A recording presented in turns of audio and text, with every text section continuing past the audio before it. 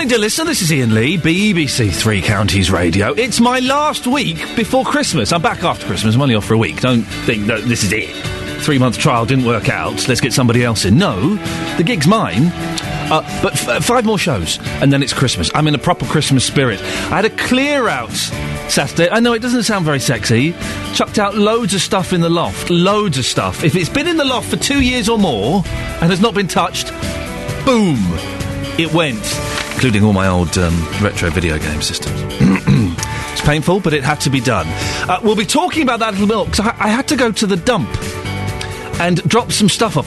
And it kind of got me thinking, you can't do it so much these days because you have those gentlemen watching you, but we've all found something special at the dump or in a skip or in someone's bin, haven't we?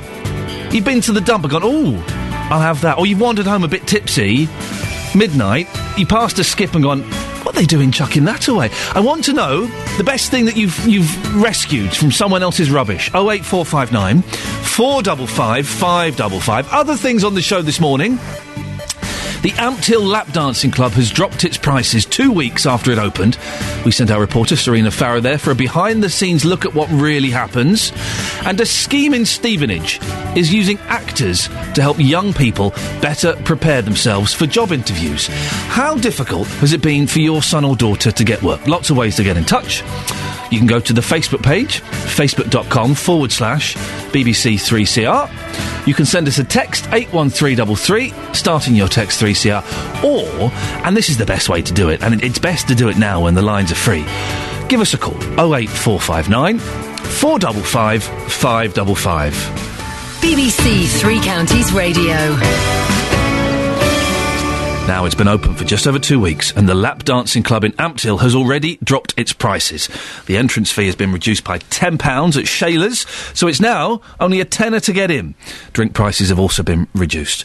Well, we sent BBC Three Counties reporter Serena Farrow there at the weekend. Morning, Serena. Morning. You didn't go on your own, did you? Who did you go with? No, if I went on my own, I think not too great. But I went with Luann. Yes. Luann, lovely lady, owns a business in the town there. Yep. So she wasn't really all that up for it. She, I really had to encourage her to come along. Because there are a lot of... The reason this has been controversial is a lot of people have kind of said, we don't want this in Ampthill. And Luann was one of those people, was she? She was one who was protesting, on the night, months beforehand, and even now she's handed in the petition. OK, right, OK. Who else did you go with? Then we went with Ree Bridges. She's another local there, lady who enjoys a night out, and yes. So she just said, well, this would be a way of expanding her night out, a different entertainment, if you like. So she was up for it. Yeah. Shall we Anyone just say. else? And then Mark Ward, because we had to have a guy in there. Of course, all women. We have to get the bloke's perspective. Prices you let me down. Well, I was busy that night, being married. Prices have been reduced already. It's only been open a couple of weeks. Well... yeah. So you'd think, well, I don't know, did they do that deliberately? Yeah. Apparently, it was all part of a grand plan. And that has been dropped, and that's purely and simply the opening weekend. It was hyped up just because, obviously it raised a lot of eyebrows, and there was a lot of people coming here for curiosity more than anything. It was really just done to keep certain people away, perhaps that think, oh, well, we're just going anyway. So by racking up the prices of the admission on the first weekend, it did the job. So that's the manager, Paula. She wouldn't give us her name, unfortunately. Would she not? No. Why? They're all very secretive. It's like the MI5 in there. How funny. You'd think, if you're proud to be a manager of a place, you'd give your name, wouldn't you? Anyway, okay. Anyway. So she and her staff are very tight on rules and regulations and restrictions, and I wasn't even allowed to record in there. Ouch. Clearly no photography, no recording, so your microphone will not be allowed inside the premises. And that's really for protection of the clients inside. Again, just in case any of their voices are heard and you put it out on air, their wives, girlfriends might hear and think, oh, well, I didn't know that they were there. So it's for their protection. We have to look after everybody on this venue. Now, as we know, that many of the residents and local businesses have been unhappy about the club being there. Why?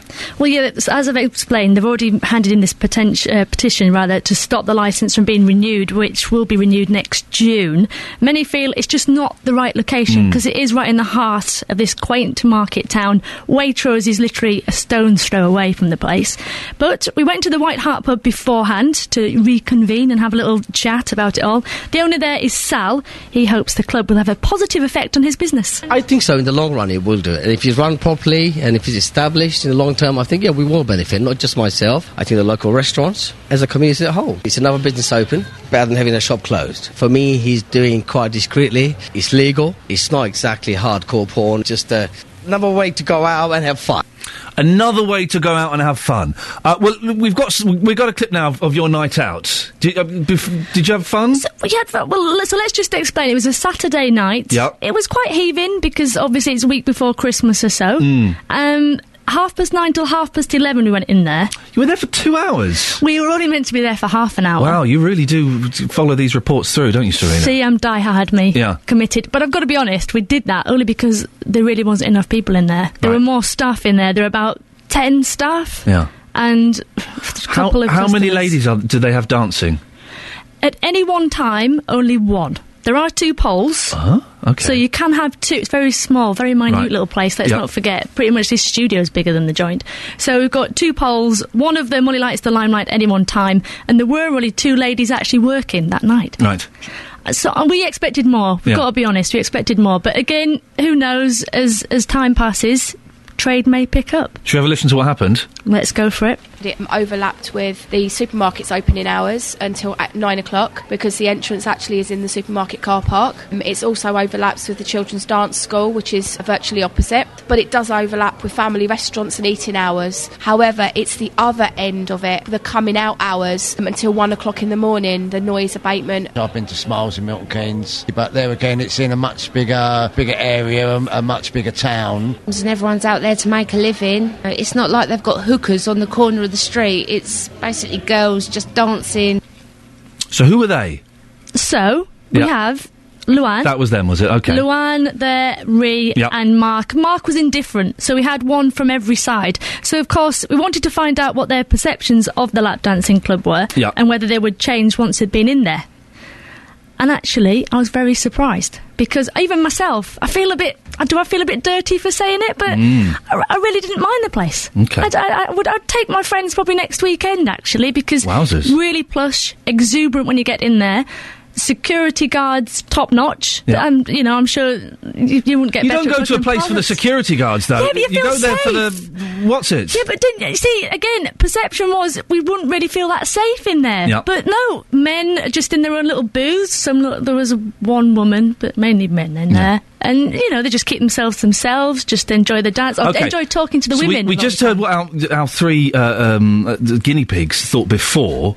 This is what they thought afterwards. And what we'd come from another local pub, I would actually prefer to go in there and spend the evening and not look at the women than go in the other pub that we went into. I felt more at home in there. The booths are all completely open. There's nothing else that could happen down there. Yes, you could see, cleavage, but it was, someone was dressed in like a Santa's outfit. I saw quite a bit of tush. I wasn't really taking a lot of notice, to be perfectly honest with you. But I'm quietly surprised as to how well it's actually run. The amount of women that are actually working in there as security, bar staff and serving, and that they're not scantily clad. That's very pretty. I was dressed okay. The way they were dressed was discreet. There was enough on show, but not too much to make you feel sort of like, oh dear, it's a great place. Coming back. Brilliant, actually. I really enjoyed it tonight. They weren't intimidating. They were just all friendly. It was non-intrusive. You didn't feel like you had to watch the women on the pole. Yeah, it was just comfy. So very quickly, Serena, in summary, it turns out that it was kind of a bit of a success.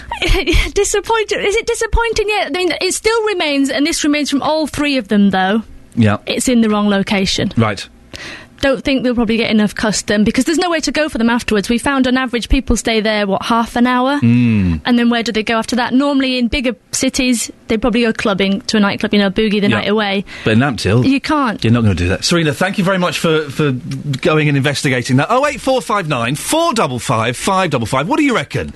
Would you go? Have you been? Does it sound like your kind of night out? Talk to you after this. Morning, this is Iain Lee, BBC 3 Counties Radio. I want your stories, and again, I think this is going to be a bloke's thing. I don't think women do this. Your stories of going to the dump to get rid of a load of old stuff and actually coming back with more bits and pieces.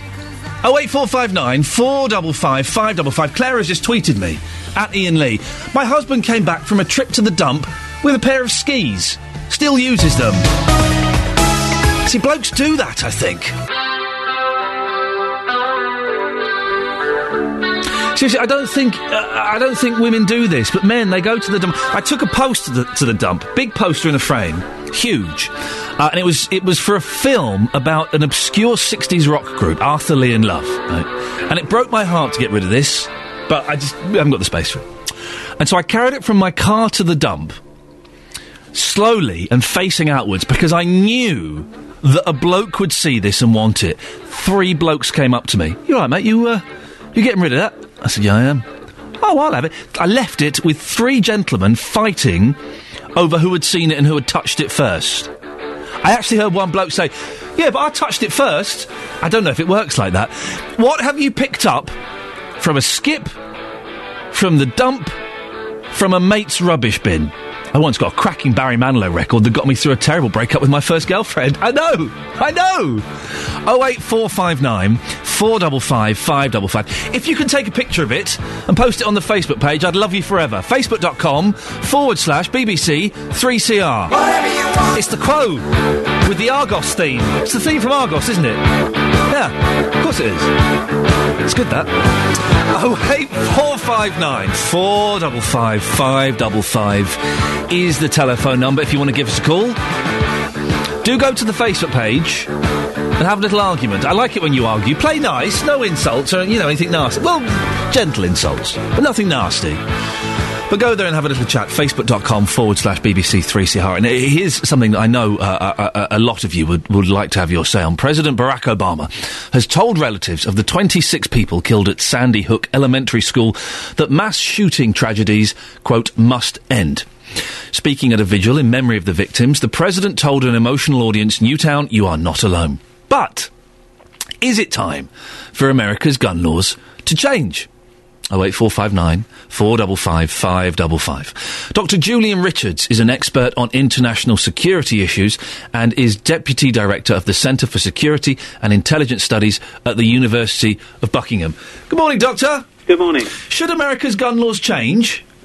Well, to us on the outside, clearly they should. And there's certainly some political appetite for that building up now in the wake of this particular incident.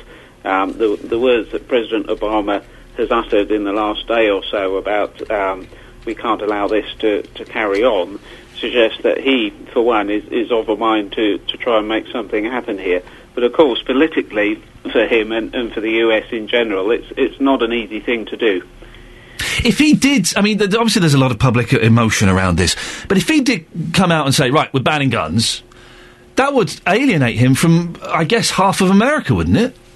Yes, it would, and that's the problem, that this is actually quite complex within American politics, really, and it's an issue that, surprisingly for us perhaps, but is a very political issue, and it divides electorates between Republican and Democrat, between rural and urban electorates. And it's something that many people in America still consider to be a fundamental right of theirs, the right to bear arms.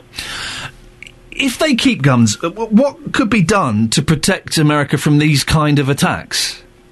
Well, that's where, as ever with these things, the devil is in the detail. And actually, what we're looking at here is not necessarily an outright ban on guns altogether, but some degree of restriction on their ownership. And if you look at the American picture, there different states across America have introduced certain laws about registration and who's allowed to own guns, availability of ammunition, and so on. So actually, that's probably the answer here, is that we're not talking about an outright ban on the use of guns, because that, or the ownership of guns, because that would be politically impossible in the States. But some higher level of authorization surely has to happen in the wake of this massacre.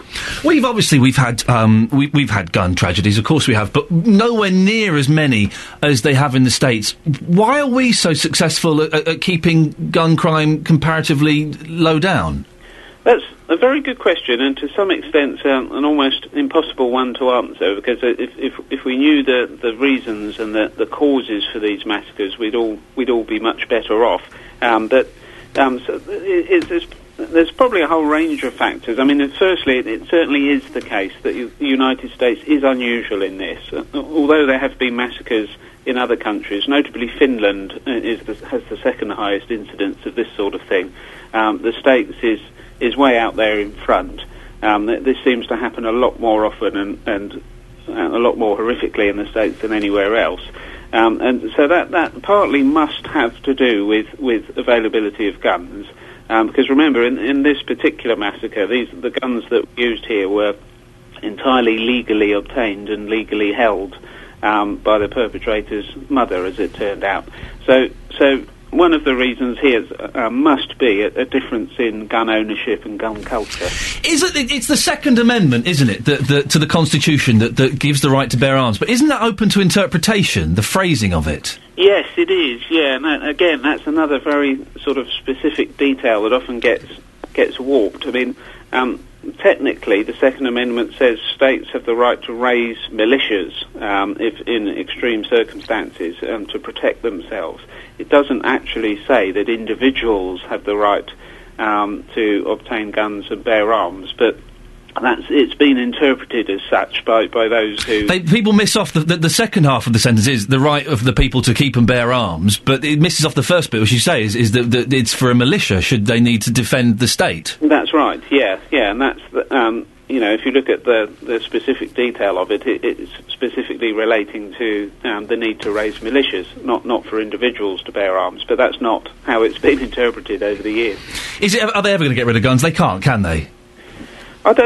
Not completely, no, because it just, half the senators come from rural areas where support for gun ownership is very high and is likely to remain high, even in the wake of an incident such as this. So, no, they're not going to completely ban it. But I think they can and they must do some things about registration and ownership. Some states in the States have done this, and they really need to extend that. And Obama needs to do something, as he suggested he's going to. Fascinating. Thank you very much, Dr. Julian Richards from the University of Buckingham. Well, what do you think? Is it time America changed its gun laws? About 2 months ago, we did a phone-in here about should we have guns to stop crimes? And a load of you said, yeah, we should all have guns. Surely America has to change their gun laws now, don't they? If a kid can walk in and shoot other kids, that's outright. That can't be allowed to happen. Oh, yeah. So if someone phones in and says, oh, yeah, it's guns don't kill people, people kill people, they're banned. Because, no, it's people with guns. So that's just the worst argument. Guns don't kill people, it's people do. No, guns do. It's guns. It's the guns that do. It's a terrible idea, isn't it, allowing people to have guns like they do in America. And it is, as we were just saying there, a misinterpretation of the Second Amendment to the American Constitution. Thank you very much, History A-Level. I knew you'd pay off at some point.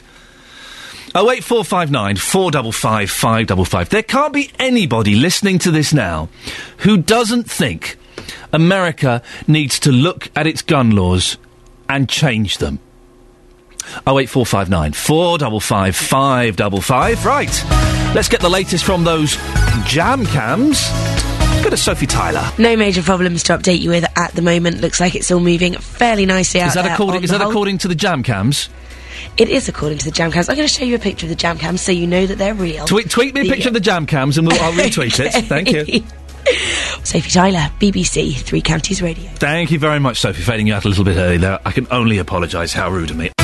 On FM, AM and online. BBC Three Counties Radio. Dong, dong, dong. Coming up in the next half an hour. I'm excited because it's the last week before holidays. Yeah, I am genuinely excited. And also, my family stayed at my in-laws last night, so I had the whole house to myself.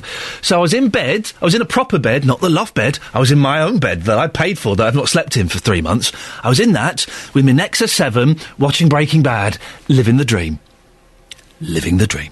That's why I'm a little bit hyper today. By 7:30 I'll be knackered. Coming up in the next half an hour of the show, we find out who the big winners of the Sports Personality of the Year awards were last night, and how difficult is it for your son or daughter to get work. A scheme in Stevenage, which uses a theatre company to help people get jobs, is proving to be a bit of a success. 08459 455 555. Now, an incredible year of sport. Even me, the least sporty person in the world, enjoyed some of the sport this year. Well, it was all celebrated at the Excel Arena in London last night with the BBC's Sports Personality of the Year, which has been abbreviated to Spotty. We've never had it abbreviated like that before. Everywhere, Spotty. No, sports person. We don't. Come on. Bradley Wiggins won the title, the first mod to win Sports Personality of the Year since Ronnie Lane in 1967. Ladies and gentlemen, I thank you. I keep doing that joke. No one laughs. It's not that funny. That's why. It's voted for by the public. The Olympic heptathlon champion Jessica Ennis was runner-up, and the US Open winner and Olympic gold medalist Andy Murray was third. Well, our reporter Neil Cartmel has more. Morning, Neil. Morning, Ian. Wiggins pretty much had this in the bag, didn't he? I know it was a tough year, but to win the Tour de France is pretty special, isn't it? It is. The bookies never get these things wrong, do they, Ian? Let's be honest about this. And they had him favourite from a long way out, and obviously for good reason, because they don't want to lose any cash on the whole thing. I just think that deep down, a lot of the sporting people in this country recognise that winning the Tour de France is just that little bit above and beyond all the other achievements, because it's so rare for a Brit to. Well, it's never been done by a Brit, but it's not even come close, really. Tommy Simpson back in the 50s, perhaps, but other than that, just not close. And to do that and then go on and win an Olympic gold medal and dominate your sport. And also, he's a nice guy. People like him. He's understated. He's down to earth. He said in his victory speech that he wants to give the trophy to his local pub so they can put it on the bar. He thanked his nan for repeat dialing voting for him. So he's a nice fella. People like him, and his achievement is just staggering. I was going to say, Neil, it's called Sports Personality of the Year, and he's actually got a personality. That makes the difference. Imagine if Andy Murray had won it. Oh, yeah, I say thanks very much for voting me. Wiggins comes out, and he has a joke, he has a laugh. I've got a picture of him in his blazer there. He looks like a character. He's got something a bit special that we don't often see in sports people, hasn't he? He's a cycling version of Paul Weller. He's a massive fan of Paul Weller, and he's like Paul Weller, but with a personality. Paul Weller's a bit dour at times, isn't he? Yes, it's a little bit. I still wake up in cold sweats remembering Michael Owen's acceptance speech from 1998, when it was probably one of the dullest moments in history. And you do sometimes wonder about the name of the award. I think it goes to achievement. It's not really about even they call it personality, but it is achievement. But I think he probably would have done quite well on both accounts. That said, when Jessica Ennis came up to give her a little speech earlier in the programme where they interviewed her and said, what a wonderful year you've had, she got a massive ovation. They wouldn't sit down for about 2 minutes. And I did think, I wonder if she's going to sneak it, because people had fallen in love with her, you know, on the telly over the summer, and she was the face of the games. I thought, you know, there was a chance that of all the people, not necessarily because she deserved it more, but because people just were so affectionate towards her, I thought maybe she might sneak it. But she didn't, and Bradley Wiggins did, and she came second. And I think he took a good chunk of the votes. They got about 1.5 million votes in 37 minutes in time, because I timed it. And he got 500,000 of those, so the rest was split between all the other candidates. So I think he probably just about sneaked it. Jessica Ennis, of course, was definitely the lady six-pack of the sporting year for me.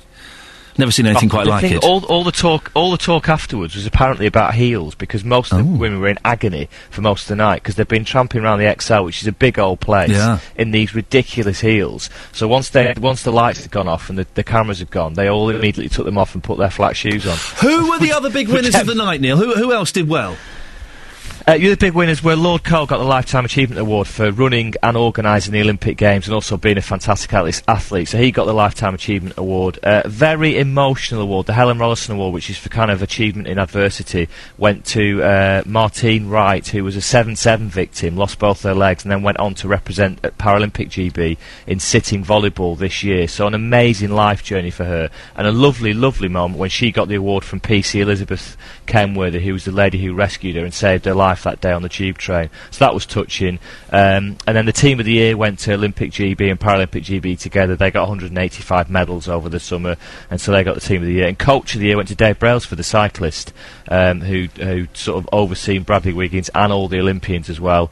The overseas sports personality went to Usain Bolt. So there's a couple of others if you want them. Young sports personality went to Joseph Craig, Paralympic swimmer, and the last one, unsung hero, Jim and Sue Houghton, who were from Leicestershire, who'd basically run and got together a leisure centre over many years by creating fun with themselves and giving sport to many, many people.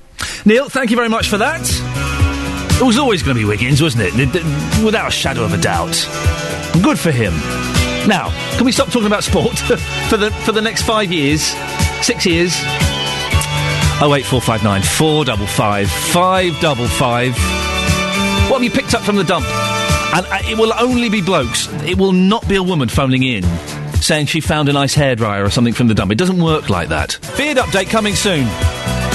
A photo of the beard. We're entering week 3. We're entering uncharted territory when it comes to my facial hair. I'm a bit bored of it now, to be honest, and it looks a bit scruffy. Does it stop... If you're a beard expert, I don't know who that would be, does it stop looking scruffy, or have I just got a scruffy beard? Do people have smart beards and scruffy beards? It looks scruffy.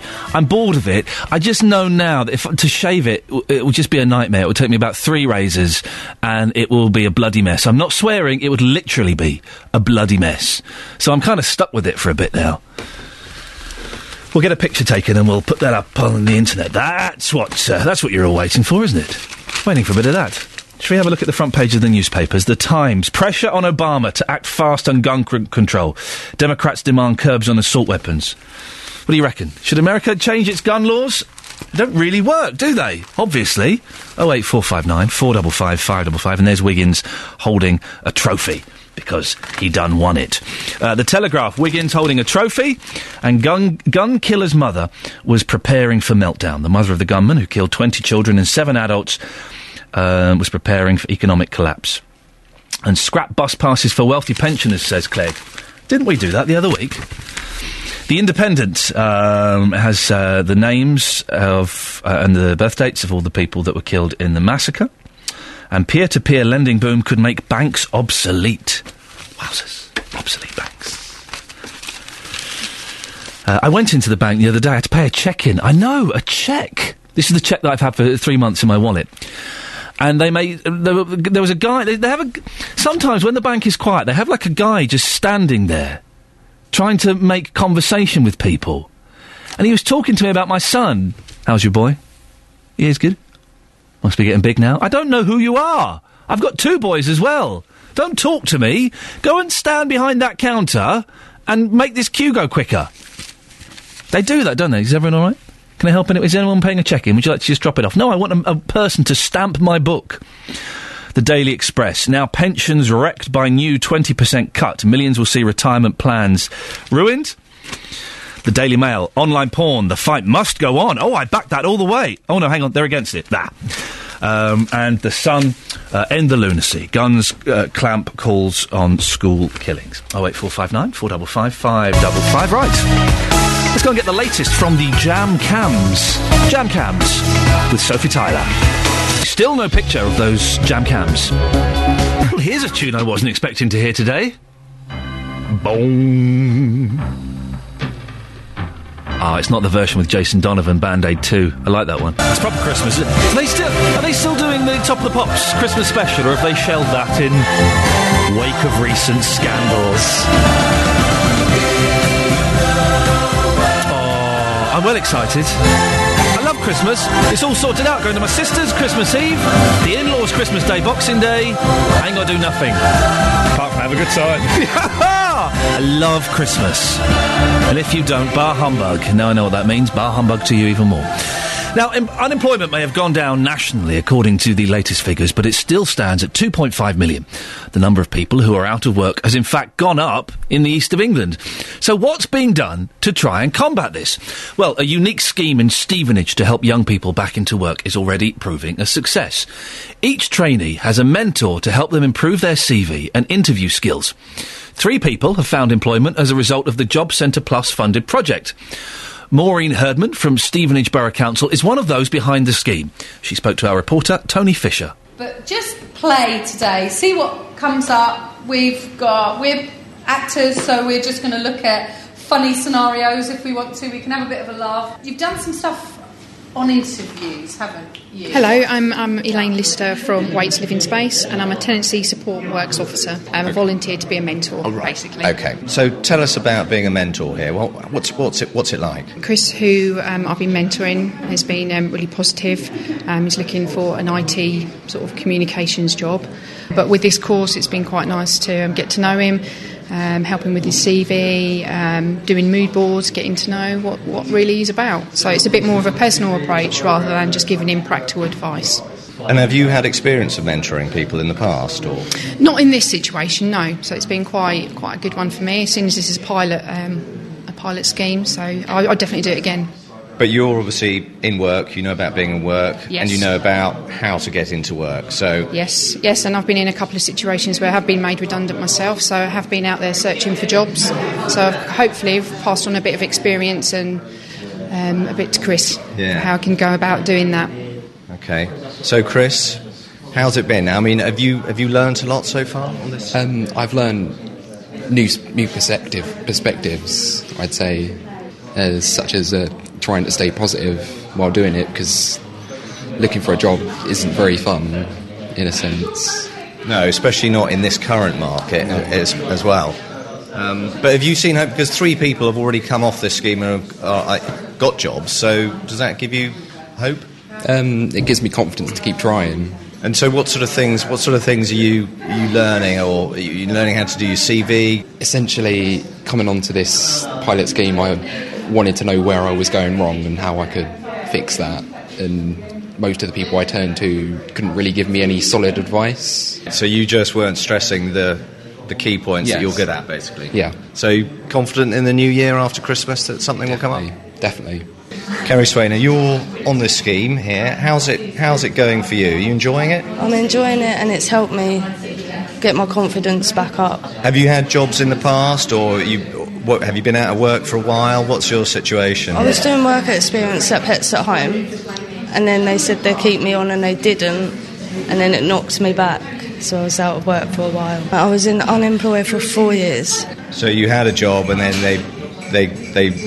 they lost you, and so you really were a bit down in the dumps, were you? Yeah. And so coming on this scheme, has that built your confidence more than anything else? It has, yeah. And I want to work with people, so I've got work experience coming up at Stevenage Council on Wednesday. Right, oh, that's good. So hopefully something will come from that then. Yeah, hopefully. That'd be good. Probably quite a nice pension. That's our reporter Tony Fisher there. What tips would you offer to young people to help them find their way back to work? It's tough, isn't it? 08459 455 555. And let's celebrate a bit of good news. If you've got a young person in your house, or you are a young person, first of all, what are you doing listening to this nonsense? But secondly, and you've just got a job, give us a call. Let's celebrate. It's Christmas, right? Let's have some good news. If you're under 25...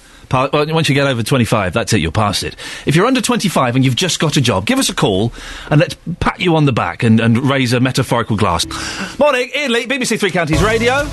Let's get the latest from the jam cams with Sophie Tyler. Sophie Tyler, BBC Three Counties Radio. Sophie, you have tweeted a picture and I've retweeted it. Is that your workstation? Yes. Oh, I feel sorry for you. We were just trying to imagine. That was just one section of the jam cams as well. That wasn't even the best one. Wow, there's even more jam cams. That was just a very small section of the M25. Wow, you keep posting those pictures, Sophie, and I'll keep retweeting them. If you want to go and see what Sophie's workstation looks like, at BBC3CR on Twitter, or at Iain Lee. I do feel sorry for her. Imagine having a really bad hangover looking at those jam cams. Oh, you'd feel awful. BBC Three Counties Radio. First for news. Catherine Boyle! Yes. This weekend I had a big clear out and took a load of junk, not junk, this was gold, this was actual gold, to the rubbish dump, including a big poster, and I was surrounded by men who wanted this poster, and I left them almost literally fighting over it. In the past, I have salvaged from a rubbish dump a Barry Manilow record that got me through... Sorry? No, I love a bit of Barry Manilow. Who doesn't? Who dumps it, for heaven's sake? I know, idiots. It got me through a very painful breakup. And also, my dad once found a perfectly working, wonderfully decorated accordion. Oh. Yeah, I know. Now, people think you're quite posh, but I know actually... They know I'm not. They know you're not. You're dead common. Have you ever salvaged anything, Catherine? Yeah, a gnome. Sorry? A gnome. Me and my mum decided to rescue one. He was sitting at the edge of the skip. Again, who dumps a gnome? How could you look in that little face and tip him in the bin? How heartless. And does the gnome still live with you? Yeah, in my mum and dad's garden. My dad's thrilled. Fantastic. Thank you, Catherine. We've all done it. Maybe girls do it as well, then. I thought it was a bloke thing. We are asking, what stuff have you salvaged, liberated from rubbish dumps, skips, your mate's bin? 08459 455 555. I remember my dad came home once with a wonderful accordion. Beautiful thing it was, worked perfectly. We had that for years. I think I got rid of it when my mum moved into a home. I had to clear a load of stuff out. I didn't have room for it. wonderful thing. What things have you picked up from skips and dumps? 08459 455 555. Other things in the show this morning. Do lap dancing clubs deserve their bad reputation? Our reporter Serena Farrow, who's been to the new one in Ampthill to see what the fuss is all about. President Barack Obama has said the US must do more to protect its children in the wake of Friday's shootings at a school in Newtown, Connecticut. Should America change its gun laws? And the Transport Secretary, Patrick McLaughlin, has played down the chances of the government increasing the speed limit on motorways to 80 miles an hour. Do you think the motorway speed limit should increase? Lots of ways to get in touch. If you go to Facebook, there'll be a picture of my beard. And you'll get to see our reporter Serena and the Motley Crew that went to the lap dancing club. Facebook.com/BBC3CR. You can send us a text as well, 81333, starting your text 3CR. Or, and we've got a few lines free, give us a call. 08459 455 555. BBC Three Counties Radio. Well, we've been talking about it for a while. People have been dead against it. Been open for 2 weeks now, and the lap dancing club in Ampthill has already dropped its prices. The entrance fee has been reduced by £10 at Shayla's, so it's now only a tenner to get in. And also drink prices have been reduced. BBC Three Counties visited the lap dancing club on Saturday night, and in the space of 2 hours, they had 10 customers. Reporter Serena Farrow took 3 people along with her, Luann Hall, Ree Bridges and Mike Ward. They all live or work around Ampthill and had different perceptions of what the club might be like. I'm Luann and I am from Flitwick. It's just whereabouts it is in the centre of Ampthill. There's a lot of residents in the centre. If they put it somewhere else on the outskirts, the industrial estate, somewhere like that, I've not got a problem with the lap dancing industry. My main concerns were the fact that it overlapped with the supermarket's opening hours until at 9 o'clock, because the entrance actually is in the supermarket car park. It's also overlaps with the children's dance school, which is virtually opposite, but it does overlap with family restaurants and eating hours. If it was open even slightly later, then you probably find that there might not be so much of an issue in town. However, it's the other end of it, the coming out hours until 1 o'clock in the morning, the noise abatement for all the local residents, that I think is probably going to be the main cause of concern. I'm Mike. I haven't got any issues with lap dancing clubs as such. I've been to Smiles in Milton Keynes, but there again, it's in a much bigger area, a much bigger town. People live their lives how they want to live their lives, and if that entails going to these sort of places on a regular basis, then that's what their life is all about. Ree Bridges. Oh, I'm well up for it. Yeah, the arguments that people have got about their children seeing it and stuff like that. The children shouldn't be out there at that time of night, and if they are out there at that time of night, they're older children, and I'm sure they look at far worse things on the internet. But I mean, do you think as well there's people a little bit older, so to them they're a little bit more prudish, and it's kind of a bit outrageous having a strip club in the heart of the town? But they have to move with the times, and everyone's out there to make a living. It's not like they've got hookers on the corner of the street. It's basically girls just dancing on the stage, downstairs, when no one can possibly see them. They just need to shut their curtains and accept that it's going on and carry on watching their tellies. OK, before you enter the premises, a simple house rule of Shayla's. There is a no-touching policy in force at all times. OK, it's compulsory minimum £1 contribution to the pot for the girls for the floor show. My name's Paula, I'm the general manager at Shayla's. The other house rule is clearly no photography, no recording, so your microphone will not be allowed inside the premises. And that's really for protection of the clients inside. And again, just in case any of their voices are heard and you put it out on air, their wives, girlfriends might hear and think, oh, well, I didn't know that they were there. So it's for their protection. We have to look after everybody on this venue. And it was originally £20 in the first week? It was, yeah, and that has been dropped. And that's purely and simply the opening weekend. It was hyped up because, you know, obviously it raised a lot of eyebrows and there was a lot of people coming here for curiosity more than anything. It was really just done to keep certain people away, perhaps that think, oh, well, we'll just go in anyway. Private dance is £20 and the drinks over the bar for like bottles was £4. And if you want the nudity, you can get that down below, so to speak, in the basement. Yeah, pardon your pun on that one. Yeah, definitely.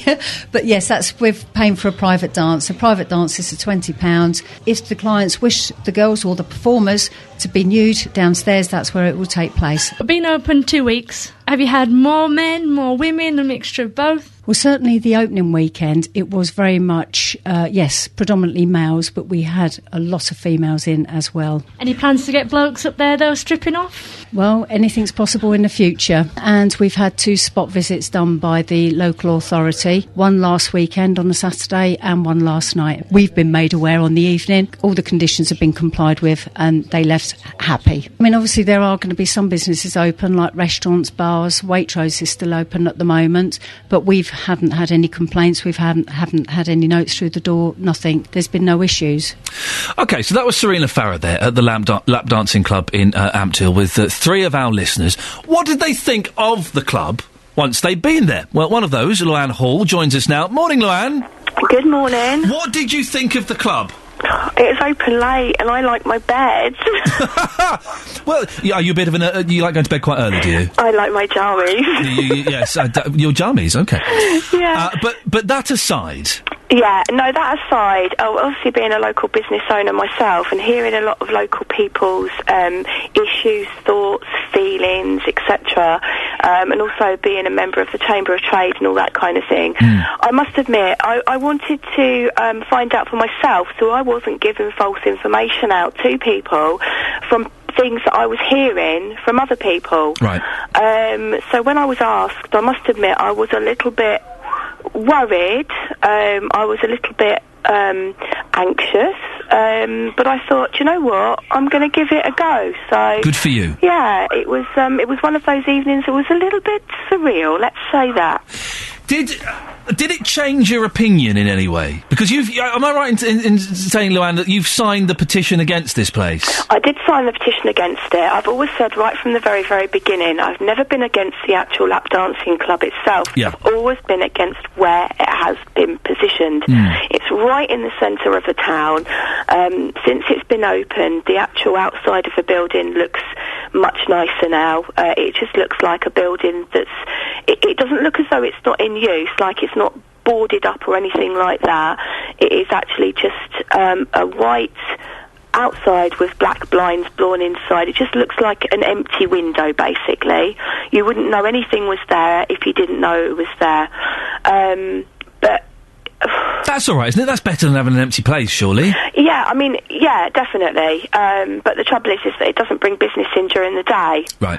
And in the end of the day, we're a small town. To bring extra business into the day is all good.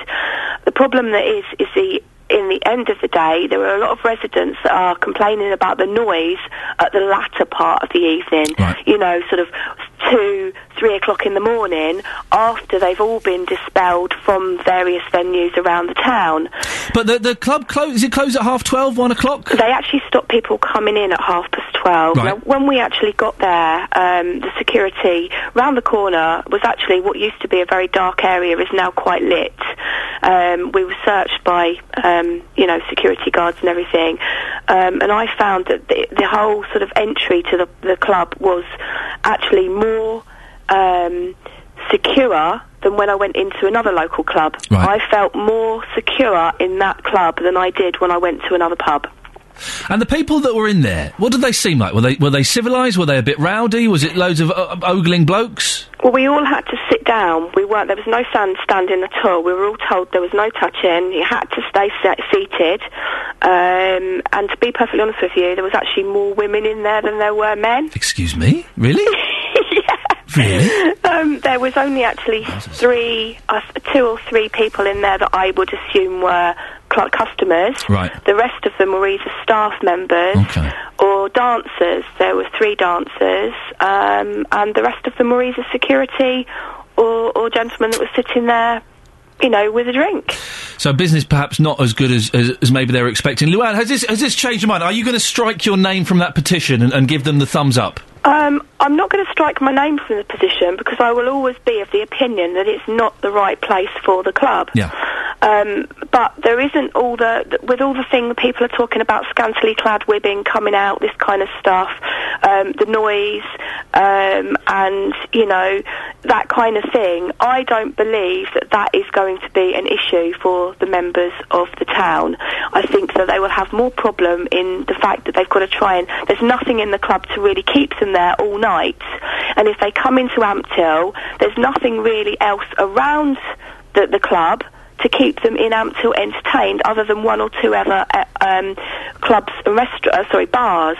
And I think that will be the problem. They'll go in, have their hour of fun in the club, and then they'll come out and go and get a bit more drunk in other pubs, and then that'll be the problem at the other end of the day when they come out later from noisier clubs, because that was one thing I did find actually in the club. The noise level was very low, and you could actually sit and have a proper conversation. And it was really nice atmosphere actually to sit. You didn't have to look at the girls dancing, but they had more clothes on than some of the kids in the bar. Oh, I demand a refund. Pubs. Yeah. Luann, listen, thank you very much. That Luann Hall, who lives and works in and around Ampthill, who didn't want to go. She was dead against the lap dancing club. But she went, and I think, isn't that interesting? Thank you, Luann. She didn't want to go, wasn't particularly keen on going, but she went to check it out and to understand what she was complaining about. People don't do that, do they? People complain about things without having seen that film, without having been to that place. And she went and had a go. Thank you, Luann. Here's the latest from the Jam Cams with Sophie. So we tweeted about this thing about skips and rubbish dumps. I went to the rubbish dump at the weekend, had a massive clear out of my loft. And it's we're moving, and so we just didn't want to take any junk with us, okay? And clearing out the loft, a cluttered loft is a cluttered mind. I got rid of so much stuff. If it had been in that loft for 2 years or more and had not been touched, it was gone. Yes, I got rid of my Dragon 32 and BBC microcomputers. Yes, I did. I did that. I gave them away. And yes, I got rid of so much stuff. But I went to the dump, okay? And I got rid of this gorgeous, huge poster. It's about a 60s, obscure 60s rock band, Arthur Lee and Love, okay? And I was walking really slowly with it outwards because I knew someone would want it. 3 blokes rushed up to me. You getting rid of that, mate? I'll have that. I left them almost literally coming to blows over it. Wonderful. So what have you found in skips, in dumps, in bins? James Brown, not that James Brown, no, not that one. Yes, that one, has tweeted me. Ask Owen Blackhurst about his skip work. What does that mean, James? What skip work has Owen Blackhurst done? 08459 455 555. Joe's in Letchworth. Morning, Joe. Good morning, Ian. How are you? Yeah, I'm good. Christmas is in my brain, Joe. It's that final week. It's that mad rush of getting everything done, isn't it? I've got it all done. I've got my Secret Santa present. Good man. Yeah, good man. And I'll go into details later in the week about how I came across it. Let's just say the rules were bent slightly, but I don't want to give too much away. I've got all the Christmas presents for the family. Yeah, I've got to get a couple of presents for the team here. Yeah, that's right, team. Some of you might be getting presents. Some of you. Don't look at me, Ollie, because you're not. You're only work experience. And I know you won't be able to give me one back. But I'm in a Christmassy mood, Joe. But skips and rubbish dumps and getting stuff from it, people throw away gold, don't they? Of course they do. I mean, like I say, one man's junk is another man's treasure. That's easy for you to say. Not at this time in the morning. No. I haven't had my first coffee yet, so... Good lad. I need a stiff one. But go on. So what have you got? What have you collected? 8 genuine, very large terracotta pots. Proper, not the terracotta that you buy from big suppliers, big garden centres, that are cheap because when they're in winter time, they sort of shale off and break off on the side. Yeah. A genuine terracotta pot will survive any weather, and they're very, very expensive. And I got 8 of them. Where was this from? A dump? Yes, it was on the way from Welling to St Albans. There was a tidy tip there, and just as I was going in, and I mean I was getting rid of some car batteries. Obviously, I had to dispose of them properly. Of course you do. Of course, yes. As I'd done that, this lady pulled up and she was just getting rid of them, and I said, "Are you throwing those away?" She goes, "Oh yeah." She goes, I'm on my own now, so my husband used to do all of this, but now I can't do it. I said, "Look, single women can't be responsible for terracotta, can they?" So I said to her, "If you don't want them, I'll quite happily take them off you." And she goes, "Oh yeah, just help yourself." And I said, "Are they terracotta pots?" And she said, "Yes, they're genuine terracotta pots." Wowzers. and I've had those for about 6 years. They're fantastic. Beautiful. And they're worth an absolute fortune. That's the thing. The problem I find, when I was a kid, you could go to the dump and it was all just there. It was a landfill, so you just chuck it on this big pile and you could see stuff and you could root around. And me and my dad would go rooting around looking for stuff. Nowadays you can't, because they have teams of people watching everything that goes in. Yeah. So if you want to pick up that old black and white TV, you've got to do it a little bit on the sly. I used to go and get spare bike parts when I had my chopper when I was a kid. But again, you could do that, Ian. You could go onto dumps and help yourself and pretty much grab what you want. But nowadays everything's sort of segregated, and there's people there that just say no. You know, they won't let you, obviously for health and safety reasons, they won't let you go anywhere near it. Oh, stick health and safety up your backside. I want to climb into those big metal containers and root around it. I can see some VHS videos in there. Let me go and have a look at the videos, please. Oh, and Betamax. Man. Joe, you've got me all nostalgic. Thank you very much. Joe in Letchworth.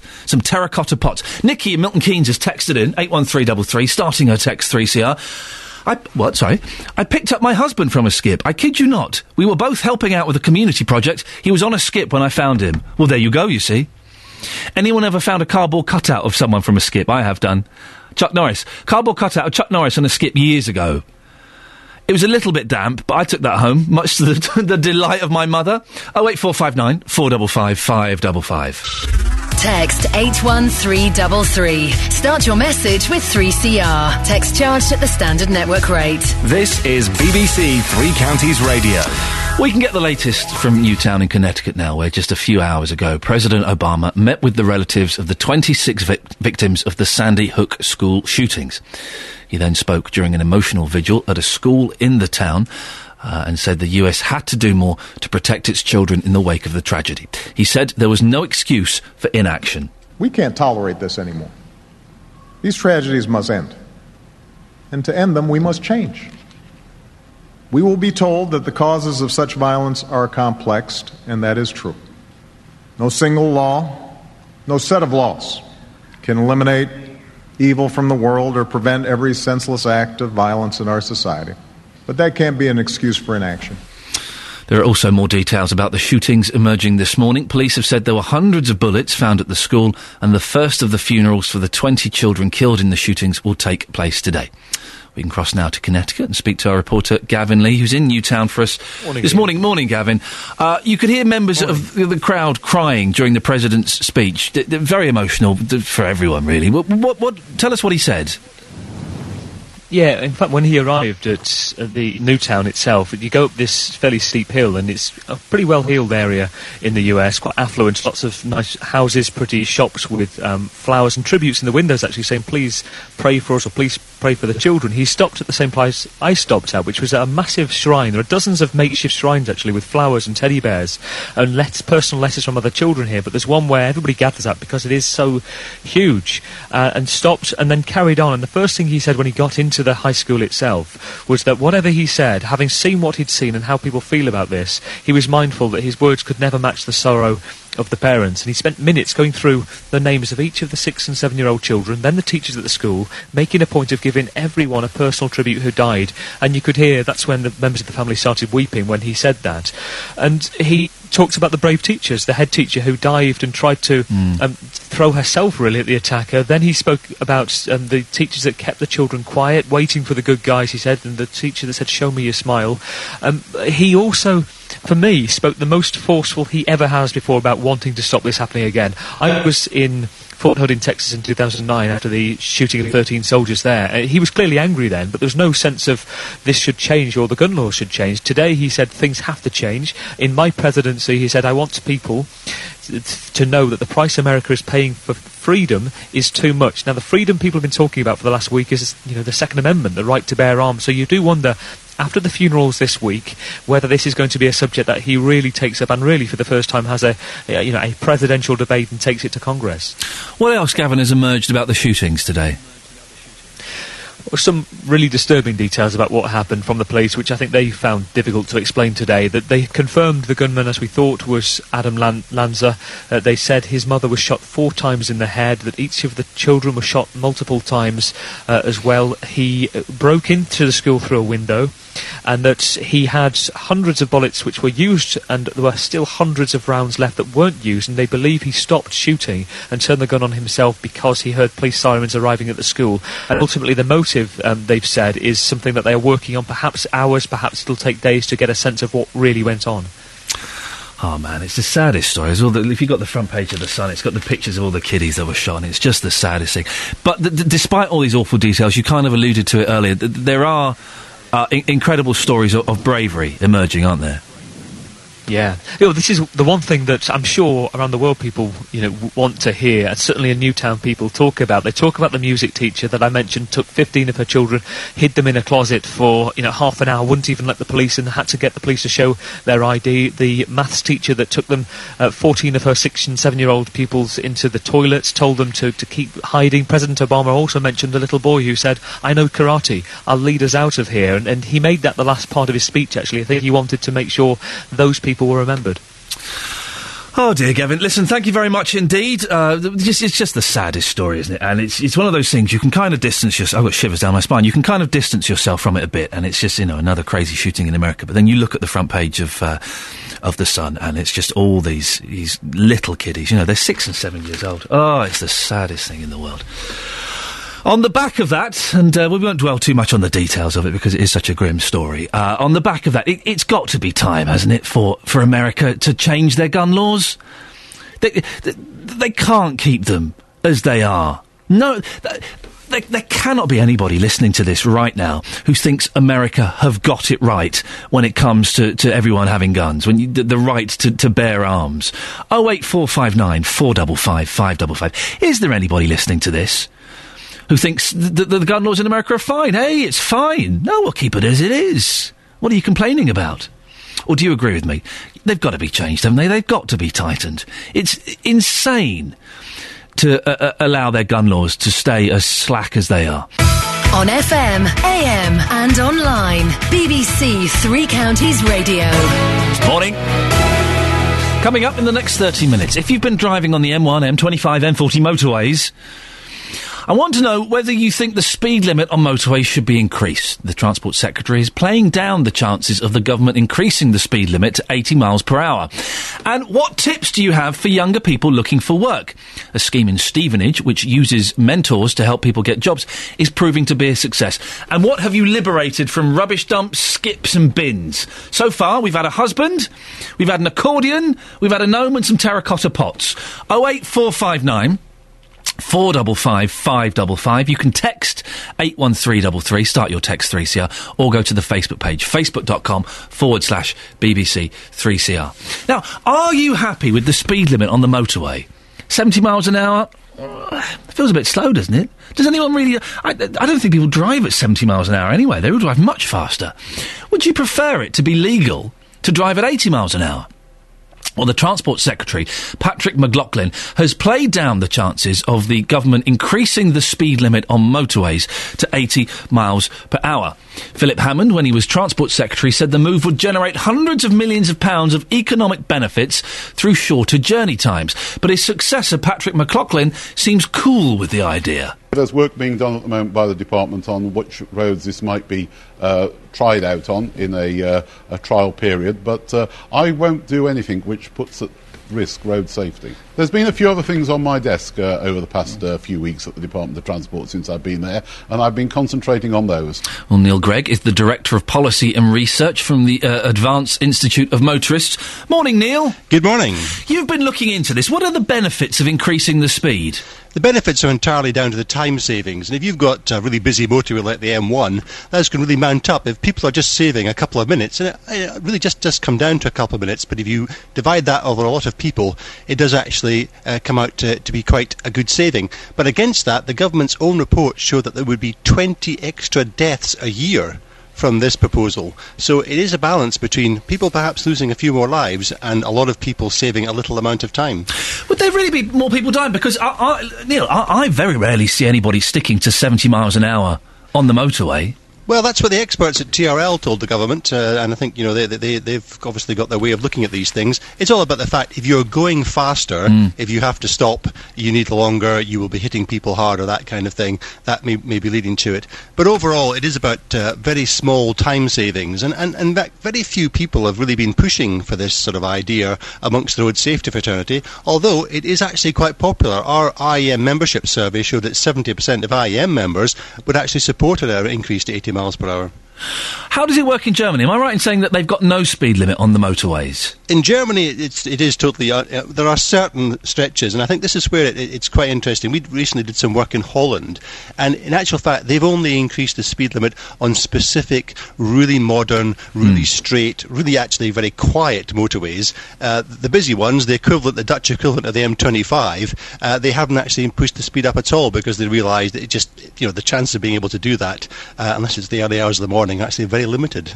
And has that led to more accidents, do you know, Neil? It's only been in since September of this year in Holland, so it's too early to say. They say not, but we're watching it very carefully. It's if you like, the most directly equivalent example of somebody putting the speed limit up. But as I say, they haven't put it up everywhere. And what we said to the government was, let's have a pilot, let's have a trial. That's what they did in Holland. They tried it out in a few select stretches to see how it worked. We haven't done that yet here. I think the best way, perhaps, if the government do want to take this forward, is to have a trial somewhere so we see how it works in the real world. Why are they kind of changing their tone slightly? Because I remember 6 months ago this was almost definitely going to happen, and now it's like, well, we'll see. It's interesting. I think they've been surprised at how little support they've had. I think perhaps they expected some sort of, it was part of an end of the war on the motorist. It was pushed as a very positive story. I think they've just been... The problem is, I think, it's actually down to the economy. People just can't afford to drive much faster. No. They're really struggling with high fuel prices. This adds to your CO2 emissions, for example, so it means they won't meet targets on CO2 emissions. It really is a lot of hassle for very little change to say just a couple of minutes on a journey. How likely is it to happen? How likely are they to trial this? Well, I think we're getting some real strong hints now that perhaps they're backing off. As I say, we would still welcome a trial just to see how it works in the UK, because you can't really, equate entirely with what's going on in Europe. But I think the fact that the minister is saying that it's not a top priority. But then, of course, transport ministers come and transport ministers go. We could have a new one in another couple of months with a totally different attitude. Neil Gregg, Director of Policy and Research from the Advanced Institute of Motorists. Thank you very much indeed. Across beds, hearts and bucks, this is Iain Lee on BBC Three Counties Radio. Well, an incredible year of sport was celebrated at the ExCeL Arena in London last night with the BBC's Sports Personality of the Year. Bradley Wiggins won the title, which is voted for by the public. The Olympic heptathlon champion Jessica Ennis was runner-up, and grumpy Scotch tennis player and Olympic gold medalist Andy Murray came third. Martine Wright from Hertfordshire was given the Helen Rollason Award. It's given in the name of the former BBC sports presenter for outstanding achievement in the face of adversity. Well, sports presenter Mike Naylor was there. You have a bit of a jolly last night, Mike, did you? No, I paid my £55 ticket, Iain. What? Got back at 1am because our great friends at London Midland Train Company cancelled the 11:34 from Euston because they couldn't get a crew. So, yes, not much sleep. Ouch. £55? I would have thought you would have been on a freebie. Now, even one of my sports editors at BBC in Salford had to pay that as well. But, I think it was well worth it. The buzz was there in the crowd as we got off the trains at 5 o'clock. It's an incredible arena, 17,000 people, and there's about 3 times the space that holds that in the rooms off that arena. And I think probably, in the 59 years of Sports Personality of the Year, this was the best sporting year of achievement and probably the best programme that the BBC's put together as well. Quite often these Sports Person of the Year awards, they're a little bit flat, aren't they? They can be a little bit stilted. I'm guessing from what you're saying, it wasn't like that last night. Well, absolutely not. We were on our feet just about every time somebody came to receive an award or was nominated. All the 12 people, that were in the shortlist they got standing ovations. And when the videos were shown to the audience at home, pre-recorded films of their achievements, again, there was a lot of noise and genuine warm applause, that you wouldn't have heard last night. And I have to say, 1.6 million people voted. That's 5 times the total of votes that were cast last year when Mark Cavendish won. Some debate on the BBC website this morning saying that they were phoning from a landline and they couldn't get through and they got a kind of pre-recorded message. You have to remember the voting was only allowable for about 40 minutes, 9:30. When you consider how the X Factor operates operates on a Saturday night after the show, and then you have almost 24 hours to go on voting until the results show on Sunday. So the BBC did much better, and I'm glad that, you know, an award of this stature and magnitude was able to garner so many votes last night, and Bradley Wiggins, the winner, got over 30% of the votes. A total of 492,000 people voted for him. You have to feel sorry, I think, a bit sorry for Mo Farah, though, double gold medalist. Who's he? Yeah, not yesterday's hero. You know. I think we're all tired. It's the Mobot, Mike. I think if he just let the Mobot go, then we might be on his side. The Mobot is a really annoying thing to be doing.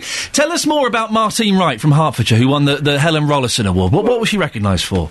She was recognised for her bravery and her courage. Remember, she was in London on that terrible day on the 7th of July 2005, the day after London knew that it had got nominated to run the Games, and she had both legs amputated. She was in a tube train that was bombed. She lives in the next street from me, where I'm looking out from my house in Tring, actually. She'll be asleep now, I guess. And it's a bit creepy, Mike. You're spying on her sleeping. Well, she recovered with the fantastic help that she got at Stoke Mandeville Hospital to then make it into the Paralympic team at sitting volleyball, and she played a part in that, and she got an absolutely amazing reception, and I would just like to pay tribute to her as providing one of the best speeches. You know, it was a celebration of sporting achievement and talent, and people say that maybe to be an elite sports person you have to be a bit selfish and self-centred. That may be true, but what came out last night was the sheer sort of charm and graciousness and humility of all those people. They were fantastic role models. As somebody tweeted, football seemed almost an irrelevance last night, and Martine Wright was so positive, obviously praising her people who helped her recover physically and her family and friends, but, you know, she was so positive about the fact that she'd been through a horrendous bombing and was so lucky to survive, and she was so positive and saying she'd been blessed in doing that, almost, and she dedicated her trophy to the 52 people who lost their lives, and I thought that was a remarkable speech, Iain. I didn't go to the Olympics, I went to the Paralympics, and I saw the sitting volleyball. It's my new favourite sport. It's volleyball where you can sit down. It's wonderful. Obviously, it's not quite as easy as I'm making it sound. It's ridiculously intense and hard work, but what a fantastic sport. Well, absolutely, yeah. And you know, we were in the Excel Arena last night where the boxing took place. Nicola Adams was there. Anthony Joshua from Watford was there, of course. And, you can imagine the noise that would have been generated during those fights. I mean, obviously, the three counties did fantastically in winning golds. You know, Laura Trott, 2, Vicky Pendleton and Greg Rutherford, Etienne Stott, and Charlotte Jardine, who's now based in Cheltenham, I think. She won 2 in equestrian, and she originally came from Leighton Buzzard. The only small gripe I'd have about the show was that the gymnastics achievements, winning a team medal, and also Louis Smith getting an individual medal, that was kind of rather glossed over. But other than that, and Louis Smith, of course, big on Strictly, didn't get to speak at all. But other than that, I think everybody was very well satisfied. And reading most of the comments on the BBC website this morning, people genuinely, I think that Bradley Wiggins was a winner. I have to say that one of the biggest standing ovations came for the Lifetime Achievement Award by Sebastian Coe. That was just 24 hours after he attracted a lot of abuse on the BBC website, saying he was smug and so on and so forth. But, to put on what we did, and I think it was really a 3-hour celebration of what Britain did best just 4 months ago, and it was a sparkling, glittering night. I thought it was absolutely brilliant, and it was fantastic just to be there, really. Mike, listen, thank you very much. I can hear the cat in the background. Go and feed it, and we'll speak to you later on. Cheers. Cheers. There we go. Mike Naylor, who was a sports presenter, who was at the Sports Personality of the Year last night. Wiggins was obviously going to win, wasn't he? There was no danger of anyone getting close. Fantastic achievement. But yeah, the Mobot. Mo Farah dropped the Mobot. The Mobot is a complete... it's just so tedious. You don't need it, Mo. You're a fast lad. You're an interesting lad. You've got an amazing story. You don't need to do the golden arches over your head, for goodness sakes. 08459 455 555. Don't forget, you can, of course, go and have your say on the Facebook page, facebook.com/BBC3CR. Paedophiles, terrorists and fraudsters. It's a great line, isn't it? A unique scheme in Stevenage to help young people back into work is already proving a bit of a success. So far, 3 people have found employment as a result of the Job Centre Plus funded project. Each trainee has a mentor to help them improve. I should be a mentor. I don't quite know who I'd mentor or what I'd mentor them in, as I'm pretty rubbish at most things, but I must have a skill that would be useful as a mentor. Probably not. Anyway, each trainee has a mentor to help them improve their CV and interview skills. I couldn't do that. Our reporter, Tony Fisher, has been along to the last session of the year at the Bedwell Community Centre, where actors were helping to build their confidence. Well, the idea came up from some of the residents that we had at a scheme called Wellfield Court, which is for mainly young homeless women. We were doing some work with them, and they said that they felt that it was really difficult to get into the workplace and learn to get more confident and learn some skills to get on. So we started looking at getting grant for this. We approached Job Centre Plus, Flexible Support Grant. They came in, they liked the look of the scheme, and they awarded the grant money on the basis that we'd put through at least 12 young people under 25 before the end of March. So we set the programme up by talking to the customers down there, but to be fair, most of the ones that have come through have been young people through Job Centre Plus. And you've got 5 people here, 3 people have already gone off and got jobs. Yes, they have. And the 5 so already it's proving a success. Yes, definitely. And I think you'll find the young people have definitely enjoyed the experience, and they've definitely grown personally throughout the last 8 weeks or so. And this is the only scheme, as we know, of its kind in the country at the moment? Yes, as far as we know.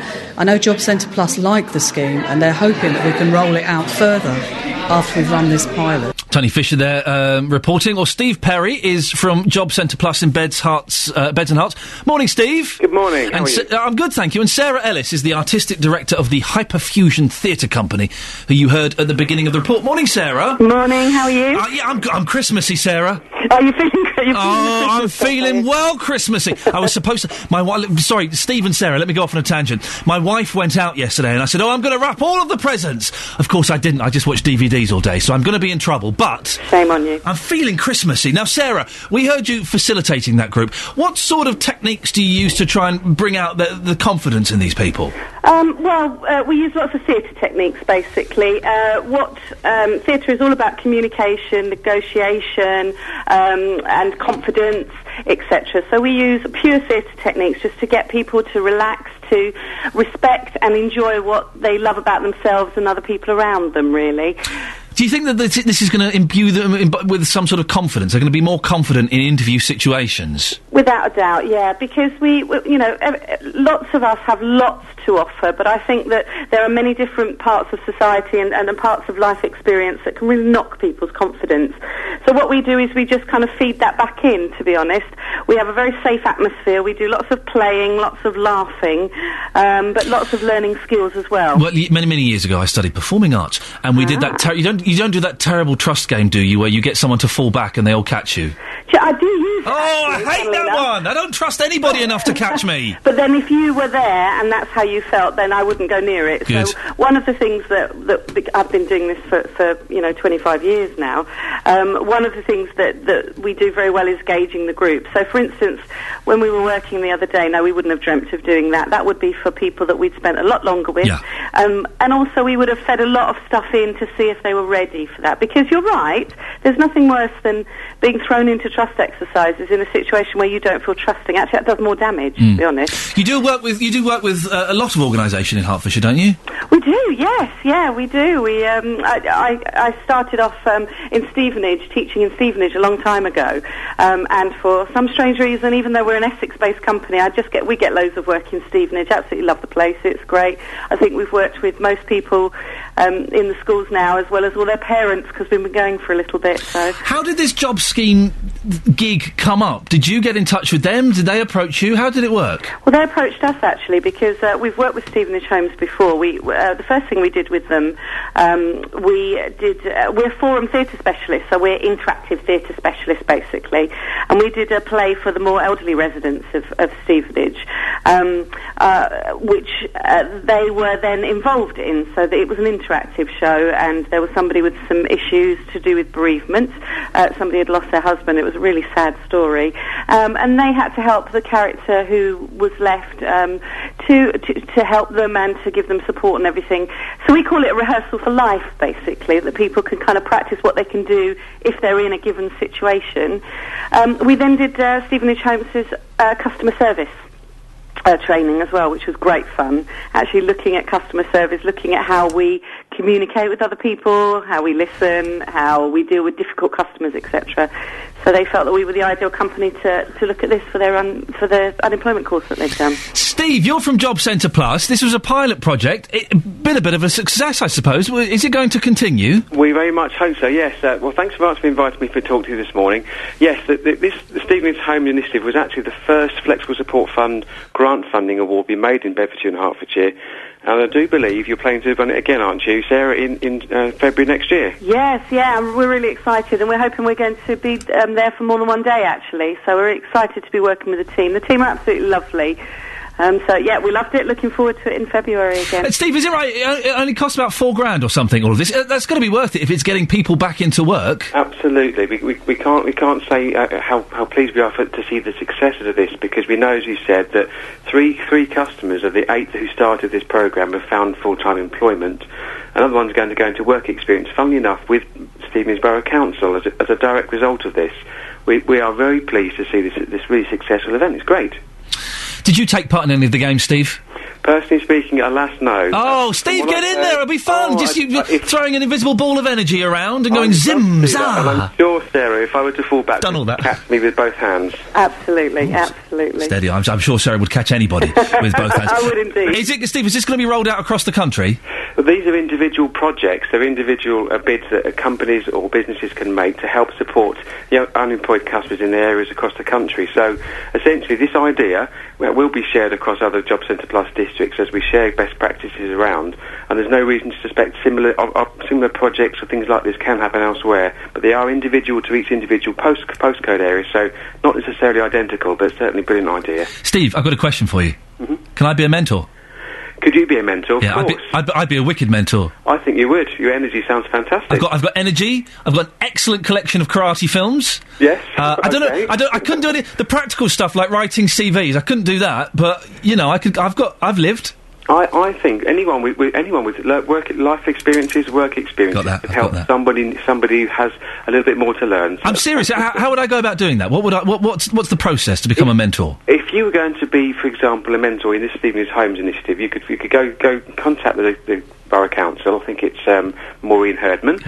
She could put you in touch with that. Steve, listen, thank you very much. Excellent stuff. Steve Perry from Job Centre Plus, and Sarah Ellis from Hyperfusion, the theatre company. I felt I was getting fobbed off a little bit there. I don't think Steve was taking my application seriously.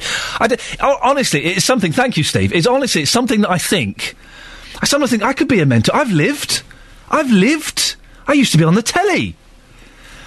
That's not really living, but But I wonder what I could contribute. Do you do it? If there's anybody listening who is a mentor, it is something, honestly, my tongue is slightly in my cheek, but it is something that has crossed my mind in the past, because I have had life experiences.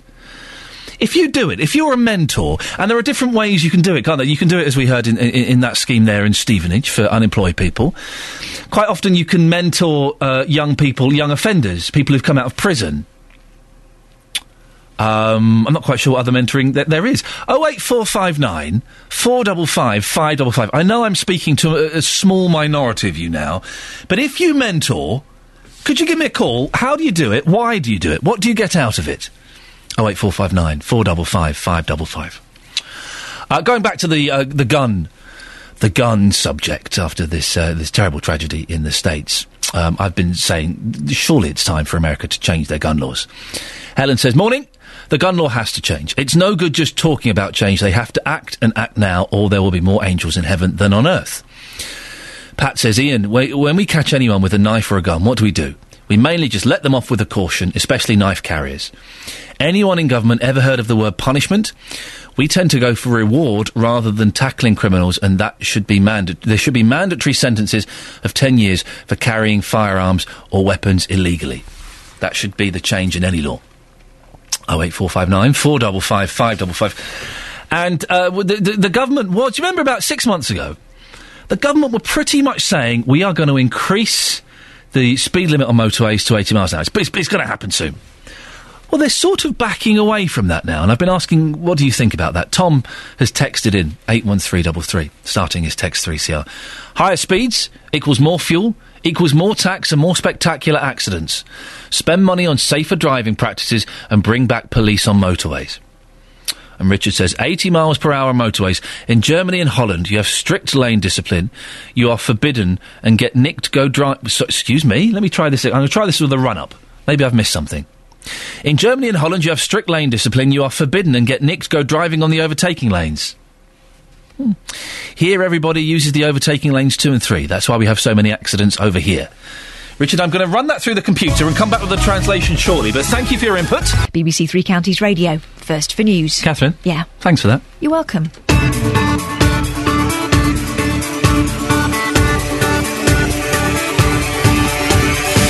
I've decided we don't say thank you enough for things.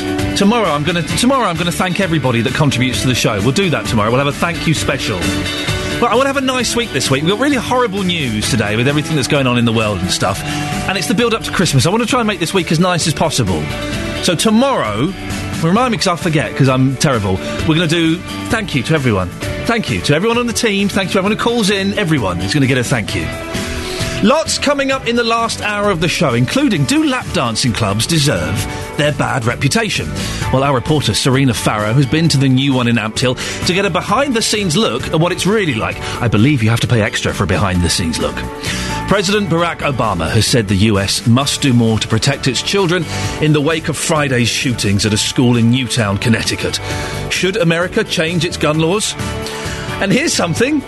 Where are the best and worst public loos in the three counties? We'll find out why more than £10 million in funding has been cut from public conveniences in the UK in the past 2 years. Want to know more? Want to argue with the other listeners? Want to see a photo of my beard? You can do. Facebook.com/BBC3CR. I'm worried. It looks a bit scruffy. And a bit bored of it now. You can also text 81333. Start your text 3CR. And we've got a few lines free, so now is an excellent time to give us a phone call. 08459 455 555. BBC Three Counties Radio. Been open for just 2 weeks, and Lap Dancing Club in Ampthill has already dropped its prices. The entrance fee has been halved, and drink prices have also been reduced. Well, BBC Three Counties visited Shayla's on Saturday night, and in the space of 2 hours counted 10 customers. Many residents and businesses feel the club is not in the right location in the heart of a quaint market town. Well, reporter Serena Farrow took 3 people along with her: Luann Hall, Ree Bridges and Mike Ward. They all live or work around Ampthill and had different perceptions about what the club might be like. Luann started by explaining why she was unhappy about the location of the club. I'm Luann and I am from Flitwick. It's just whereabouts it is in the centre of Ampthill. There's a lot of residents in the centre. If they put it somewhere else on the outskirts, the industrial estate, somewhere like that, I've not got a problem with the lap dancing industry. My main concerns were the fact that it overlapped with the supermarket's opening hours until at 9 o'clock, because the entrance actually is in the supermarket car park. It's also overlaps with the children's dance school, which is virtually opposite, but it does overlap with family restaurants and eating hours. If it was open even slightly later, then you probably find that there might not be so much of an issue in town. However, it's the other end of it, the coming out hours until 1 o'clock in the morning, the noise abatement for all the local residents, that I think is probably going to be the main cause of concern. I'm Mike. I haven't got any issues with lap dancing clubs as such. I've been to Smiles in Milton Keynes, but there again, it's in a much bigger area, a much bigger town. People live their lives how they want to live their lives, and if that entails going to these sort of places on a regular basis, then that's what their life is all about. Ree Bridges. Oh, I'm well up for it. Yeah, the arguments that people have got about their children seeing it and stuff like that. The children shouldn't be out there at that time of night. And if they are out there at that time of night, they're older children, and I'm sure they look at far worse things on the internet. But I mean, do you think as well there's people a little bit older, so to them they're a little bit more prudish, and it's kind of a bit outrageous having a strip club in the heart of the town. But they have to move with the times, and everyone's out there to make a living. It's not like they've got hookers on the corner of the street. It's basically girls just dancing on the stage, downstairs, when no one can possibly see them. They just need to shut their curtains and accept that it's going on and carry on watching their tellies.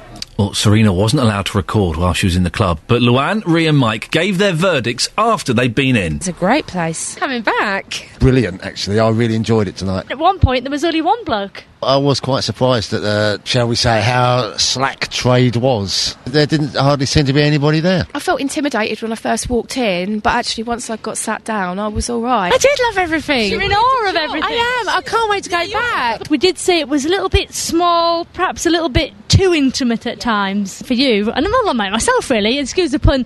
The women were almost on top of you because the poles are that close to you.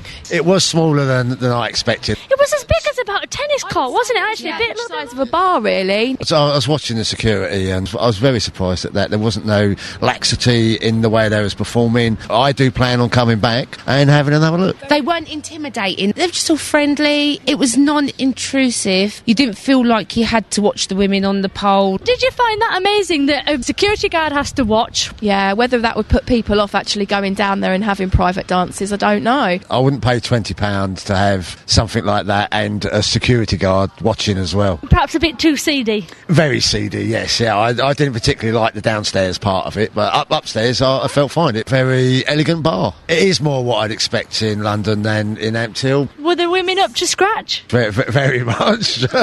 Didn't leave much to the imagination, but that's very pretty. I was dressed okay. They were dressed, well, I don't even call it a dress really, but a little Santa's outfit with a skirt as short as my belt. I wouldn't say large. They were actually kind of, a little bit... Voluptuous. Voluptuous. Didn't feel like they were all stick insects. I'm actually really glad I came. I was really worried, very apprehensive. It's not a seedy joint, it's the way that it's been portrayed. If they didn't have the pole dancing every few minutes, then I'd go in there quite easily and just sit in there with a few mates and have a few drinks. Well, one of those we heard there was Rhea Bridges, who joins us now. Morning, Rhea. Morning, Ian. You weren't that bothered when you got the phone call saying, hey, do you fancy going to a lap dancing club? You were like, yep, go on, where and when? Yeah, definitely. I couldn't wait. Do you not think... Because the issue that a lot of people seem to have is the location of having it in Ampthill. Is it appropriate to have something like that in a lovely, quaint old village? Well, as Serena said, we started off at another pub in Ampthill. Now, I would say that pub was far less appropriate for Ampthill than the strip club. Why is that? Well, by 9 o'clock, there were blokes that were on their hands and knees where they were so hammered with drink. Oh, my God. They were so, I'm no snob, but they were awful. And it was nothing like that at the strip club. The strip club was, it's quiet, it's tucked out the way, sort of in that car park. I just think it's so much more, I actually think it's more family friendly than the pub that we started off in. Admission price has been halved after only 2 weeks. Prices of the drinks have dropped. It was pretty empty, wasn't it? It was empty. Yeah, I was actually quite surprised. And this was Saturday? Yeah. Saturday, I think we got in there about 10 o'clock Saturday night. And, I was expecting a few more people. But maybe, it's still only young. And, it's coming up to Christmas. People are strapped for cash. Maybe I really hope after Christmas, business picks up for them. Would you go again, Rhea? Definitely. Well, OK. Well, Rhea, thank you very much for what didn't sound like a particularly painful mission for you. That's Rhea Bridges, who went along with our reporter, Serena. Well, Becky Adams is a former madam who runs brothels, or ran brothels in Milton Keynes. Is now a lecturer. Morning, Becky. Morning. It sounds like it was a bit quiet. Listen, we're all feeling the squeeze a little bit. I would imagine places like lap dancing clubs are going to be one of the first places to suffer, aren't they? Well, yes. Actually, over the last few years, the interest in lap dancing clubs has actually gone down quite a lot. So, they were quite novel at one stage. But, they're definitely not really as popular as they used to be. But can I just say, that I can really see this argument from both sides. And your lovely lady who went in on Saturday, She's absolutely right. I mean, I know from 20 years in the sex industry that the customers who visit lap dancing clubs, and I've spent many a night in one myself, are just really a cross-section of society, and often in mixed groups. It's really quite sort of normal for ladies to go in as a mixed group, and most lap dancing clubs are just a bar with a sort of a slightly different ambience, I suppose, and with pole dancing becoming so popular as a sort of fitness regime for ladies of all ages, it's often quite nice to go and watch a really, really good pole dancer kind of go through her moves. So I don't really understand that. I don't get lap dancing clubs, Becky, because the thought of going to see the hot ladies in not many clothes riding up and down a pole, it kind of, I don't quite get I can sort of get what the attraction is, but I would find it a frustrating experience. Well, I hate to say it, but that kind of maybe puts you into a slightly different category. Oh. A good category or a bad category? It depends on your perception, because it's very obvious from my experience that gentlemen who go to lap dancing clubs are not the sort of gentlemen who go to brothels. Right. And I know... Where are we going with this, I know, Becky? you let yourself in for that one, haven't you? Yeah. Because... obviously, there are gentlemen who go and like to watch ladies dance and like to sort of communicate with ladies and spend an evening with a group of friends. Obviously, are happy to pay the money to watch dancing. If you actually want to have sexual services, you don't bother with a lap dancing. Stop me there. I didn't say I wanted to go and pay for sexual services, Becky. I don't know how you've extrapolated into that. But it is completely true. No, it's not. Just because I would find a lap dancing place frustrating doesn't mean I want to go and have it. No, I'll let you off that one. But it does just sort of bring me to my point there that lap dancing clubs have different customers to places that provide sexual services. That provide you with the... And ladies who work in lap dancing clubs are not escorts. Very rarely do ladies who work in lap dancing clubs ever want to or will provide sexual services. Could we agree that there are the two categories of gentlemen, you say, those who want to go to lap dancing, those who want to go to brothels? Could there be a third category that I might fall into that wants to do neither of those things? Is that... Yeah, absolutely. Becky, as the poor old club shows, lots of people don't want to do either. We dodged that escort-shaped bullet. Thank you very much, Becky. Adams, she ran brothels in Milton Keynes. She's now a lecturer. What do you think? Catherine Boyle, don't send me messages on the computer calling me a perv. This has all got terribly out of hand. I tell you what, let's just ignore what just happened. We'll cut it out of the iPlayer. We'll never mention it ever again. Thank you, Becky. Thank you, Ree. Jonathan Vernon Smith. Hello. Hello. How are you? I was wondering, we exchanged presents on the Boxing Day special that we've recorded. Yes. The festive face-off goes out Boxing Day between 7 and 9 in the morning. I don't know why it's given... But anyway, it's going to be good. We exchanged presents. I won't say what it is, but I was just wondering, did you keep the receipt? No. Why? You want to take my present back? No, I just want the... That's rather unkind. I don't want to take it back. Ungrateful thing to say. I just want the full package. Right, including the receipt? Yes. So you can go get the money? Yes. No. That's disappointing. Fancy saying, have you still got the receipt? I put a lot of thought into that gift. I think you just had it left over from someone else, didn't you? Possibly. You're so naughty. I know. Listen, it's a week. We've both got time coming off. I've got a week off. You've got 3 weeks off. This is the last week. Okay, so it's the last week of term. It is. And on Friday, I did that thing. I've done it too early. I've kind of let go a bit. Oh. I've sort of let go a bit, which means I'm feeling a little bit... not that bothered, really. Well, I think a lot of people are in that kind of mood. Yes. Did you brace the shops this weekend? No. Can I just say, anyone that goes shopping in shops for Christmas presents is a loser.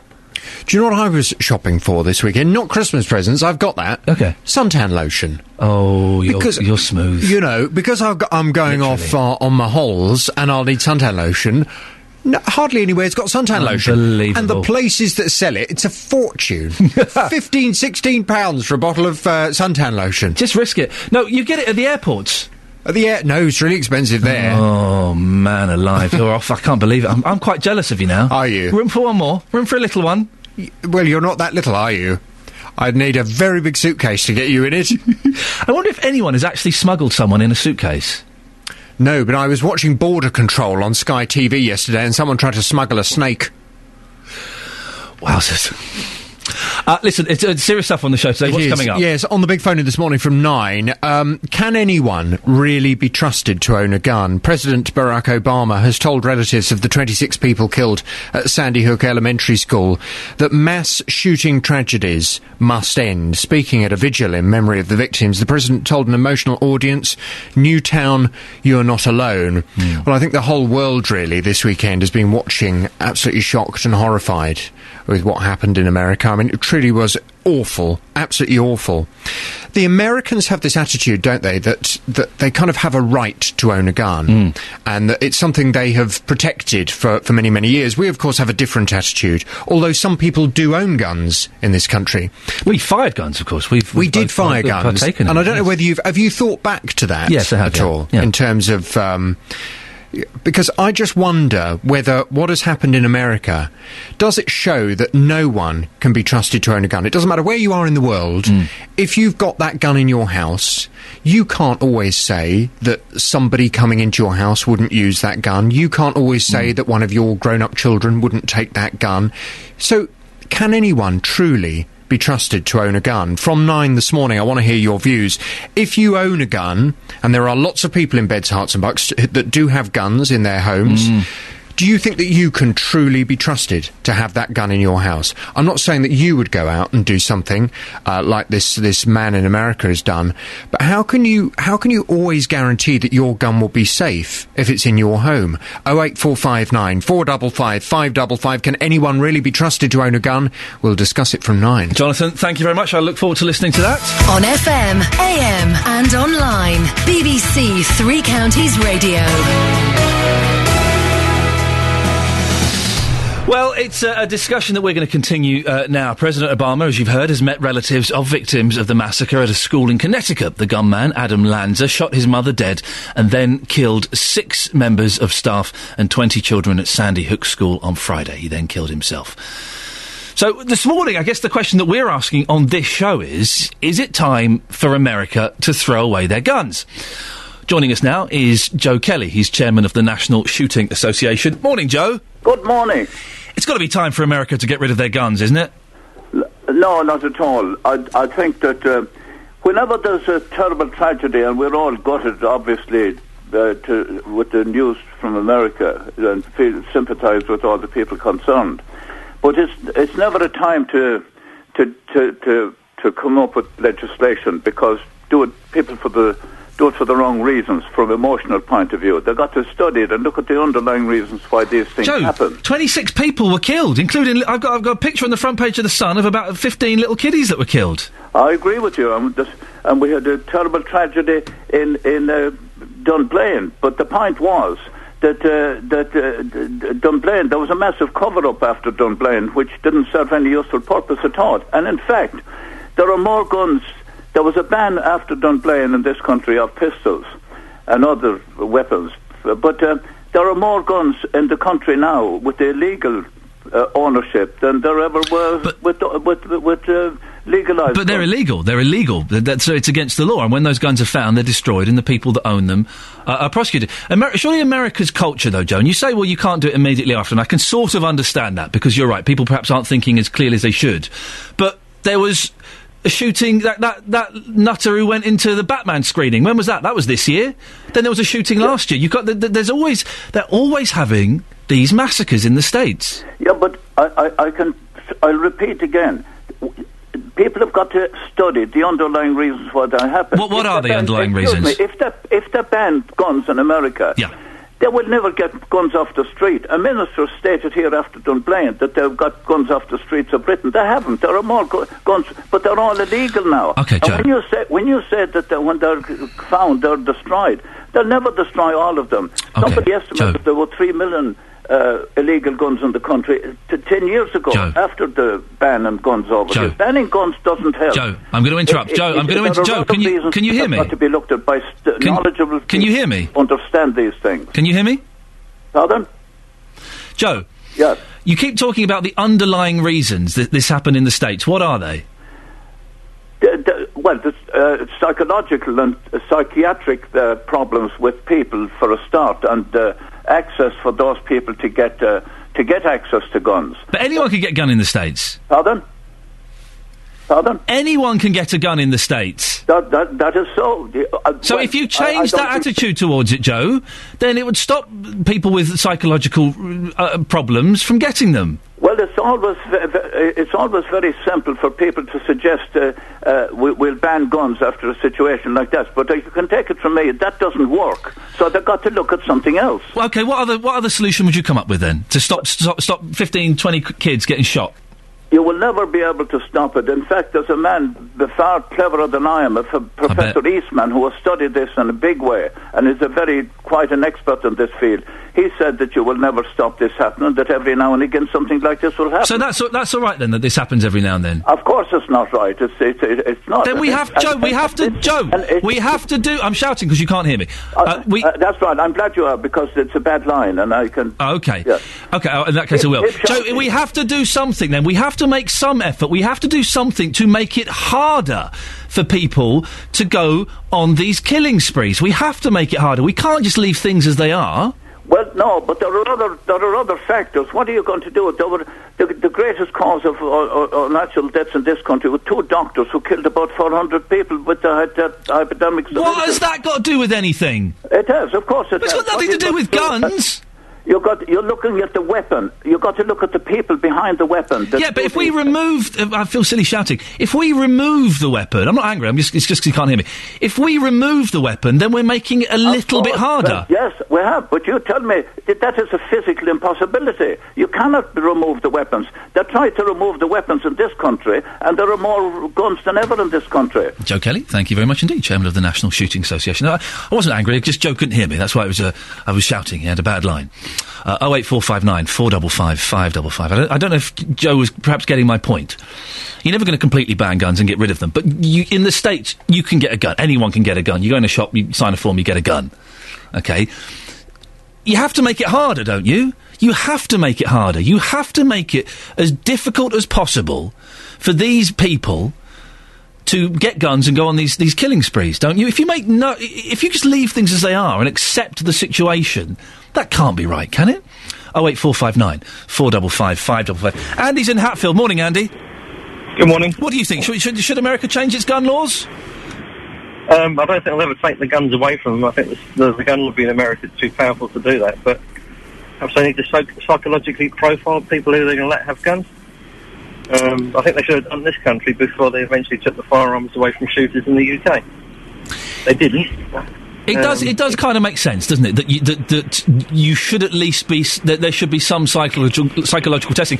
It wouldn't have helped in this situation, though, would it? Because the guns belong to the lad's mum.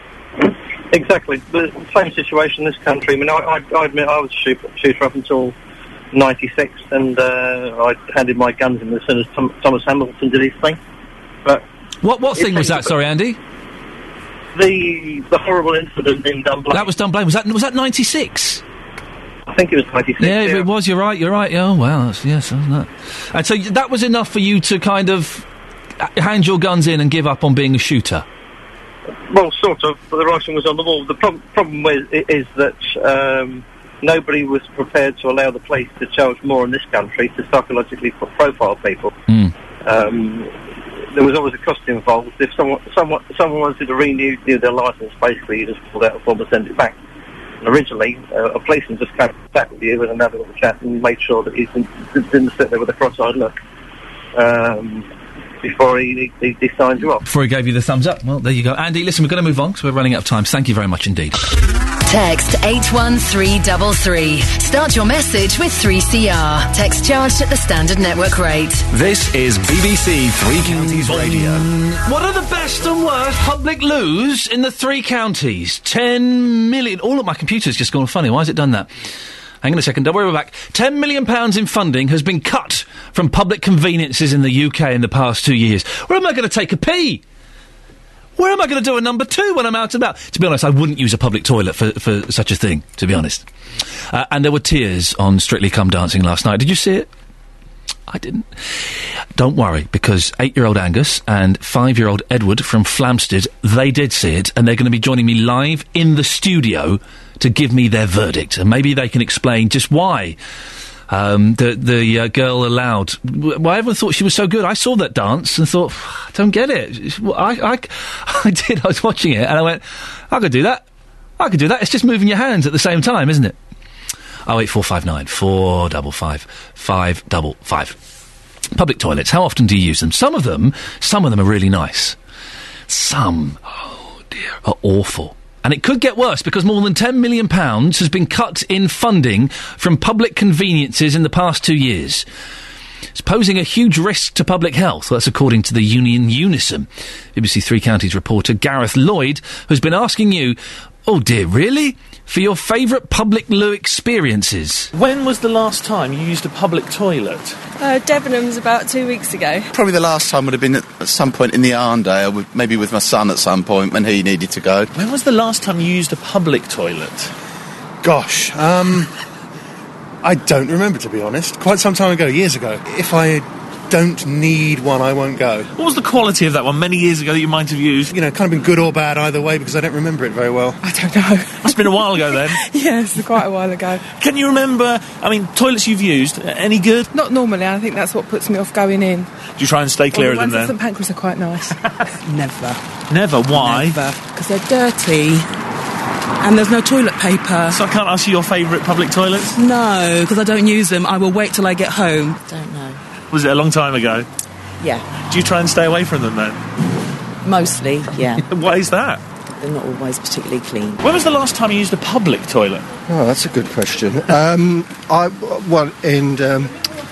public toilet at Blackfriars. I would use one about 2 or 3 days ago. Do you try and stay away from them, or are you quite happy? I do try to stay away from them, yes, I do. What about your favourite public toilets? They're not the greatest of places, are they? My favourite? I'm not sure I've got a favourite. I would say Blackfriars, because it's a relatively new station. It's quite clean.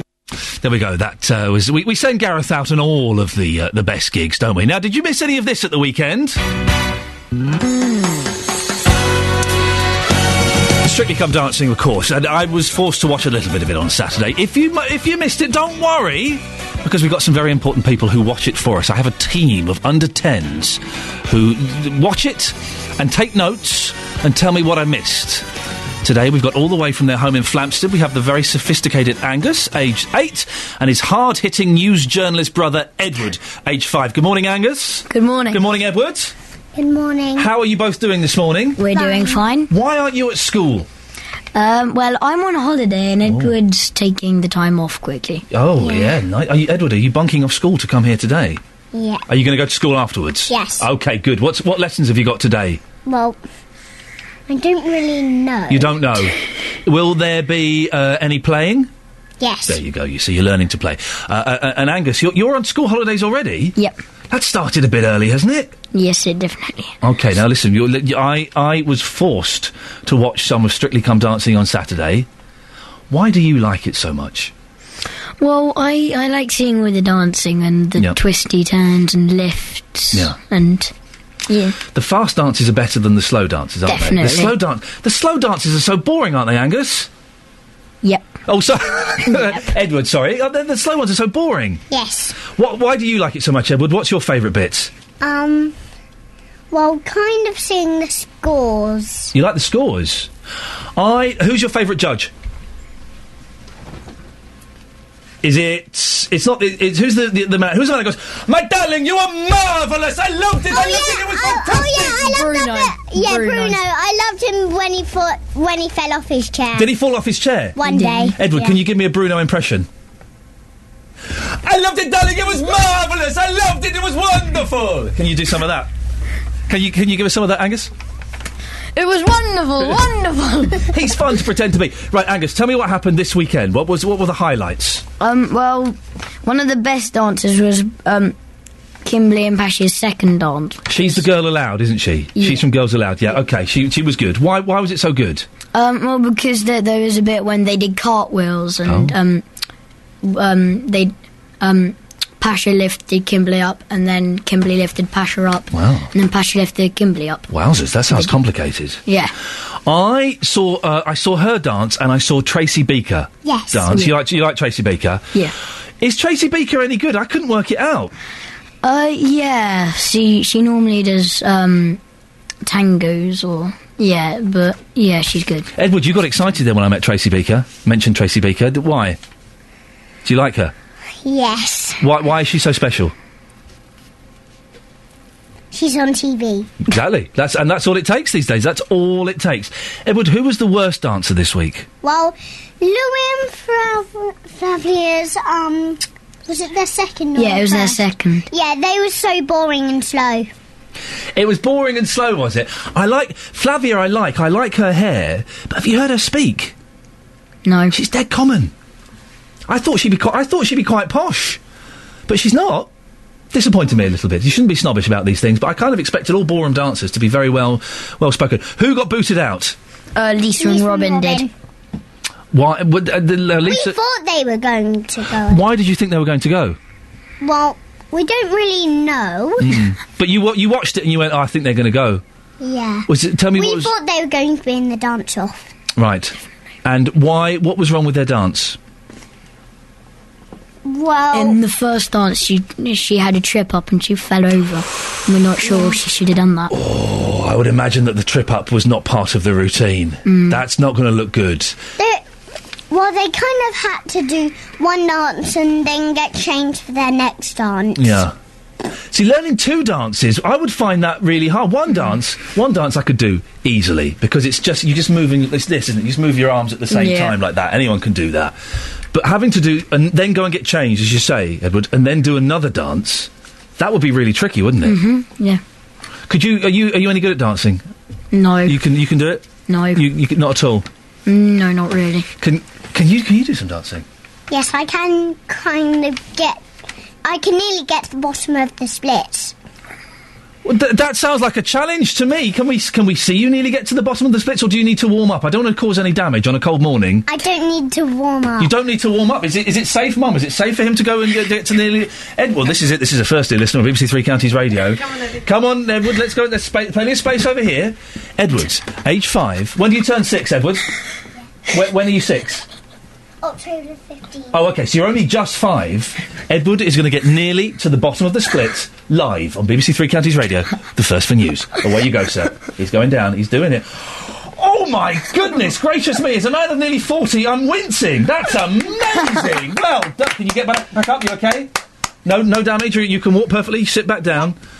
And Angus, you can't do that. No. Good. It's sensible not to do that. OK, so listen, so you like the dancing. You've made such detailed notes there. Well, quickly go through some of those notes. What have you got for us? Pick out the best bits. Bruno stood up. We got how many times he stood up. Oh, this is what I want. How many times did Bruno stand 11. up? 11 times. Wonderful. This is... Now, suddenly, you've made the show more interesting, because I would sit there and count that. I would count Bruno. What other stats have you got for us? We got who should win. Yep. I think we both got Danny and Vincent for that. Right. Danny is Tracy Beaker. Yeah. Okay. Yes. And then we both voted for Danny and Vincent. Do you actually phone up and do the voting? Yeah. Yeah. Does Mum mind you phone up? Because it costs a little bit, doesn't it, to phone? Mum's okay. Mum's okay with it. All right. She doesn't mind. She doesn't mind. Okay. Yeah, do you tell her that you're going to be voting? Yes. You don't. Okay. You always get permission. Only when we're going to be on Three Counties. Yeah. Good for you. Well done. And what other stats have you got? We had our least favourite and our favourites. Go on. Our least favourites were Louis and Flavia, and our favourites, Eddie, were Danny, Hannah and Vincent. What? Now listen, you're young lads, you're young boys. You should be out riding bikes and making catapults and climbing trees and getting frogs and putting them in jars and getting, as I did when I was a boy, getting a shoebox, filling it with mud and putting a load of worms in until your mum finds it and tells you off. Why are you not doing these things? Because they're naughty. I do the riding a bike a lot. But Yes. And I'm off stabilisers. Are you off the stabilisers? When did you get off the stabilisers? Well, I don't know, but I can ride it on my own without stabilisers. How would you like to hear that fact, Edward, be in the news bulletin at 9 o'clock? Would you like Catherine Boyle to read out the fact that you're off stabilisers in the news? Because I can make that happen. Yes. Yeah? Catherine Boyle, can we put in the 9 o'clock bulletin that Edward is off stabilisers on his bike, please? Thank you very much. He's from Flamstead. You're going to be in the news. You're actually going to be in the news. Fingers crossed if she follows. Yeah, well, that was just you. You're the one who's off stabilisers. I'm assuming that Angus is still on them. No, he's off. Are you off stabilisers? I do apologise. Christmas, listen, forget Strictly for a minute. Christmas is coming up. Yes. What have you asked Father Christmas for? Well, I've asked this Wii game which is called Me Party. Oh, yeah, I know the Me Party, yeah, okay. Yeah, I've asked for a video camera. Oh, things have changed. When I was 8 and 5, I think I asked for a stick. That's what we used to have in the old days, was a stick and a hoop. Are you looking forward to Christmas? Yes. Yeah? What are you doing? Anything nice? We're going to our great aunt. Oh. Yeah, Gug. We call her Gug. She's called Gug? Yeah, we call her Gug. Why is she called Gug? I know how you spell Gug. Gug. He is brilliant! Listen, Edward, I am off next week. I'm having a week off. I thought I'd treat myself, spend some time with the family. Do you fancy coming and doing the show for me? No. That's not the reaction I was expecting. Chaps, thank you so much for coming in. I thoroughly enjoyed that, and I really appreciate the work you put in. Do you want to say hello to any of your friends or any of your teachers or anything? Yes. Go on then, don't be shy. Listen, the airwaves, the 30 seconds, the airwaves are yours, away you go. Well, if Dad's there, hello. And if Dad's not there, where on earth are you? Edward, who do you want to say hello to? My girlfriend, Cerise, who I'm going to marry. Wowzers, what? Forget the rest of the show. This suddenly just got good. What's your girlfriend's name? Teresa. And you're going to get married to her? Yes. And how old is Teresa? Well, she's 5 and 3/4. 5 and... older woman. Excellent stuff. Well done. And when are you planning on getting married? Well, she doesn't actually know that yet. Are you proposing? Are you doing like they do on Jeremy Kyle? Are you proposing live on air? No. OK, well, listen, let us know. Keep us informed on how that goes, young man, and best of luck with that. And be listening to the news bulletin at 9 o'clock if you can. If not, get someone to tape it for you, because I think you're going to be in the headlines. Boys, thank you so much. Thank you, Mum, for coming in. Excellent stuff. Right. Oh, I enjoyed that a lot. Wasn't that fun? Weren't they brilliant? Will he make the news headlines at 9 o'clock? Stay tuned. Fantastic. Well, there we go. I enjoyed having those boys in. They were great, weren't they? Angus and Edward. Bruno stood up 11 times. That's what we should be... That suddenly has made Strictly Come Dancing more exciting to me. If I were a drinker, I'm not, but that would be a great drinking game. You drink every time Bruno stands up or says the word marvellous. Now, are you happy with the speed limit on the motorway, or would you prefer it to be 80 miles an hour? The Transport Secretary, Patrick McLaughlin, has played down the chances of the government increasing the speed limit on motorways to 80 miles an hour. Philip Hammond, when he was Transport Secretary, said the move would generate hundreds of millions of pounds of economic benefits through shorter journey times. Well, BBC Three Counties reporter Gareth Lloyd has been out in Bedfordshire this morning. Morning, Gareth! Morning, Ian. What have you been finding out? I've been finding out what people think of this. Is 70 miles an hour okay at the moment? And some people do say that, yeah, they're quite happy with 70. Some people said 70's okay because you actually can go a little bit faster than 70 but don't tell anyone. And then there's the people saying that 80 would be quite a good idea, but then they suddenly think about it and go, well, if they break the speed limit at 70, maybe they'll break the speed limit at 80 and we'll start ending up with people going down the motorway at 90. So yeah, because that doesn't happen now, does it? You never see people doing 90 now. You wouldn't dream of it, no. Would you? You know, we're all sticking to the speed limit exactly. Of course we are. To the number. So that's what people have been saying to me this morning around Bedfordshire, where it has just started actually spitting. And so Kate was completely correct on the outskirts of Luton. People, stop spitting at Gareth. He's a nice fella. Leave him alone, for goodness sakes. This is what people have been saying to me this morning. Thank you. The speed limits on motorways, 70 enough? 80 would be better, do you think? What's your thoughts? Well, I think most people accept that 80 is generally the accepted speed limit on motorways. The danger is if you increase the speed limit to 80, then people view 90 as acceptable. Dare say 70 would be safer. It depends upon people's driving habits, though. Wouldn't it be nicer to go a bit faster on the motorway? Yeah, but you seem to have the driving on the motorway nowadays. Is 70 enough? Would 80 be a bit better? 80's fine. You think? Yeah, 80's fine? definitely. But wouldn't then people maybe get up to 90 on the motorways? Most people do anyway. Well, I think this day and age it should be 80. At the moment, 70, 60, 70. What's the point of making a 3-litre car if you're not loud? You're only trying to hold it back. What are your thoughts? I think 80 might be a better option. I ride a motorcycle when I'm not commuting on the train.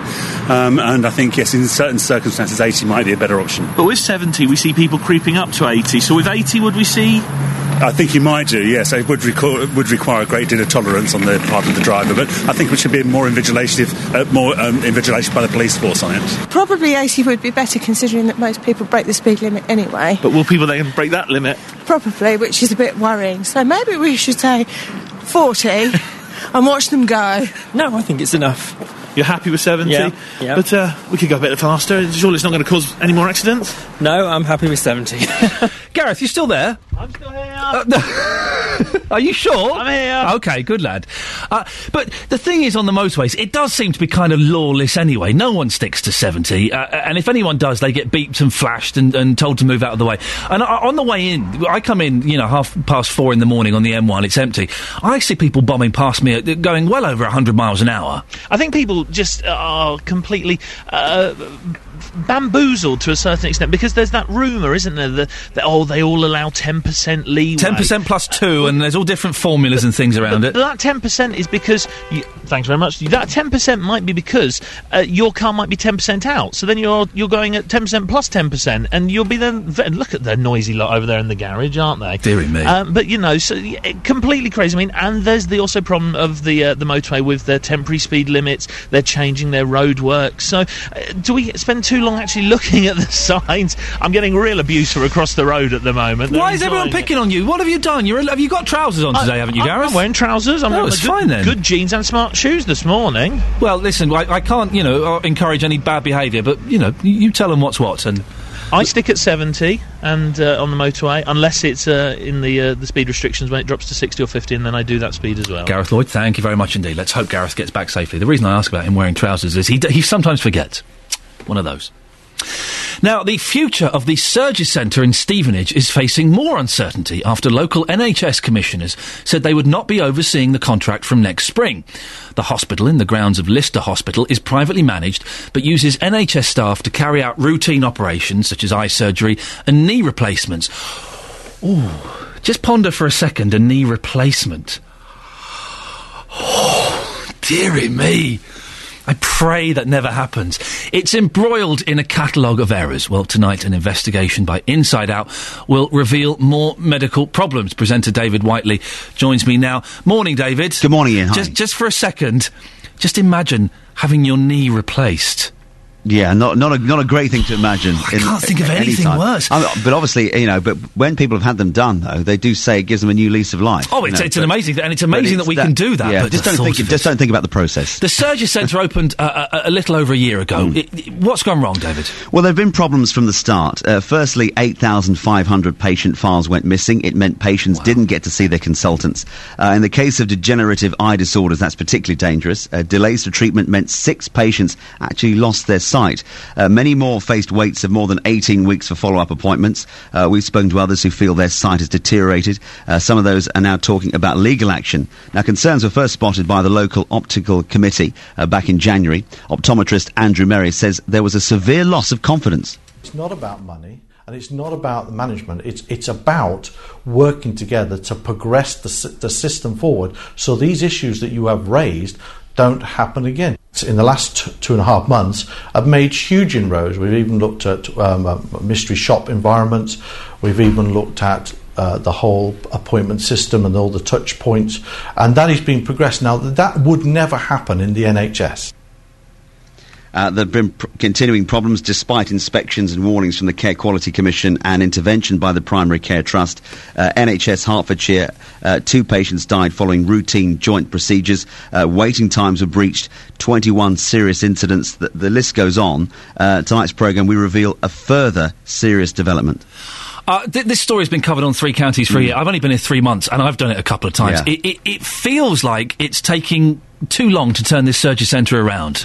Yeah, well, in the last few days, bosses within the local NHS seem to be queuing up to add their criticism of the way the surgery centre is still being run. It's a private company running it called Clinic Centre, part of the construction giant Carillion. Now, we've got Chief Executive of the Strategic Health Authority, Sir Neil McKay, calling for an urgent meeting with his counterpart at the Care Quality Commission. He's described the services as evidently substandard.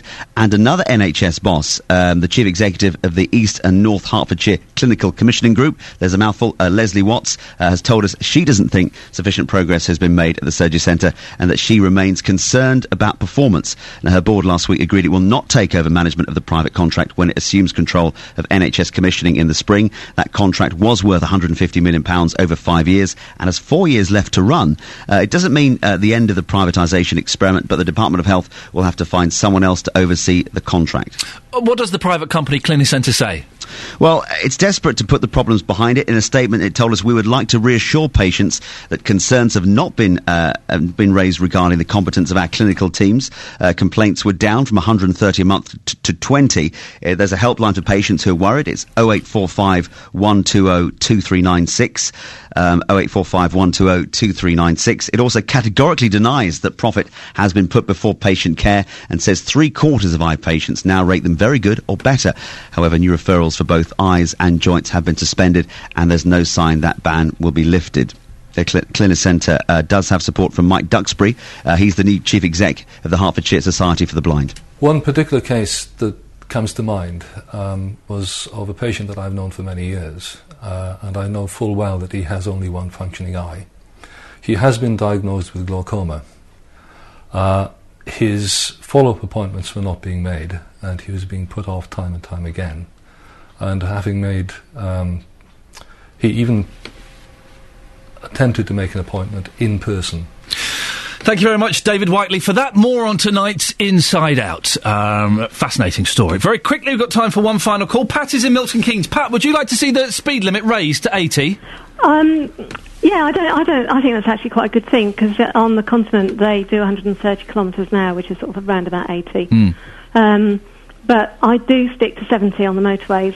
And if you're the person behind me, if you want to come in my car, that's fine, but please don't flash me, because it takes me an awfully long time to pull back again when people flash me. It does. There is that annoying thing, isn't it? Hey, you're sticking to the speed limit, so I'm going to drive right up your backside and flash you. But you don't hog the middle lane, do you, Pat? Oh, I hate it. Good. Okay. No, I keep in the left-hand lane. Good for you. And use the other two as overtaking. Which is what they're meant to be. You're driving properly. Pat, we'll end it there. Thank you very much indeed. Thank you, Sophie. There we go. It's the last Monday I do for a couple of weeks. I've got next week off. I'm very, very excited. I'll be back tomorrow at 6 o'clock. Thank you very much for all of your calls. Tomorrow is a thank you special. We're going to be just saying thank you to people. JVS is up next. Getting beds, hearts and bugs talking. This is BBC Three Counties Radio. Thank you, Iain. Finally, an exclusive from 5-year-old Edward from Flamstead was revealed live on the Iain Lee Show this morning. No more stabilisers. Rumours older brother Angus, aged 8, is still on stabilisers are as yet unconfirmed.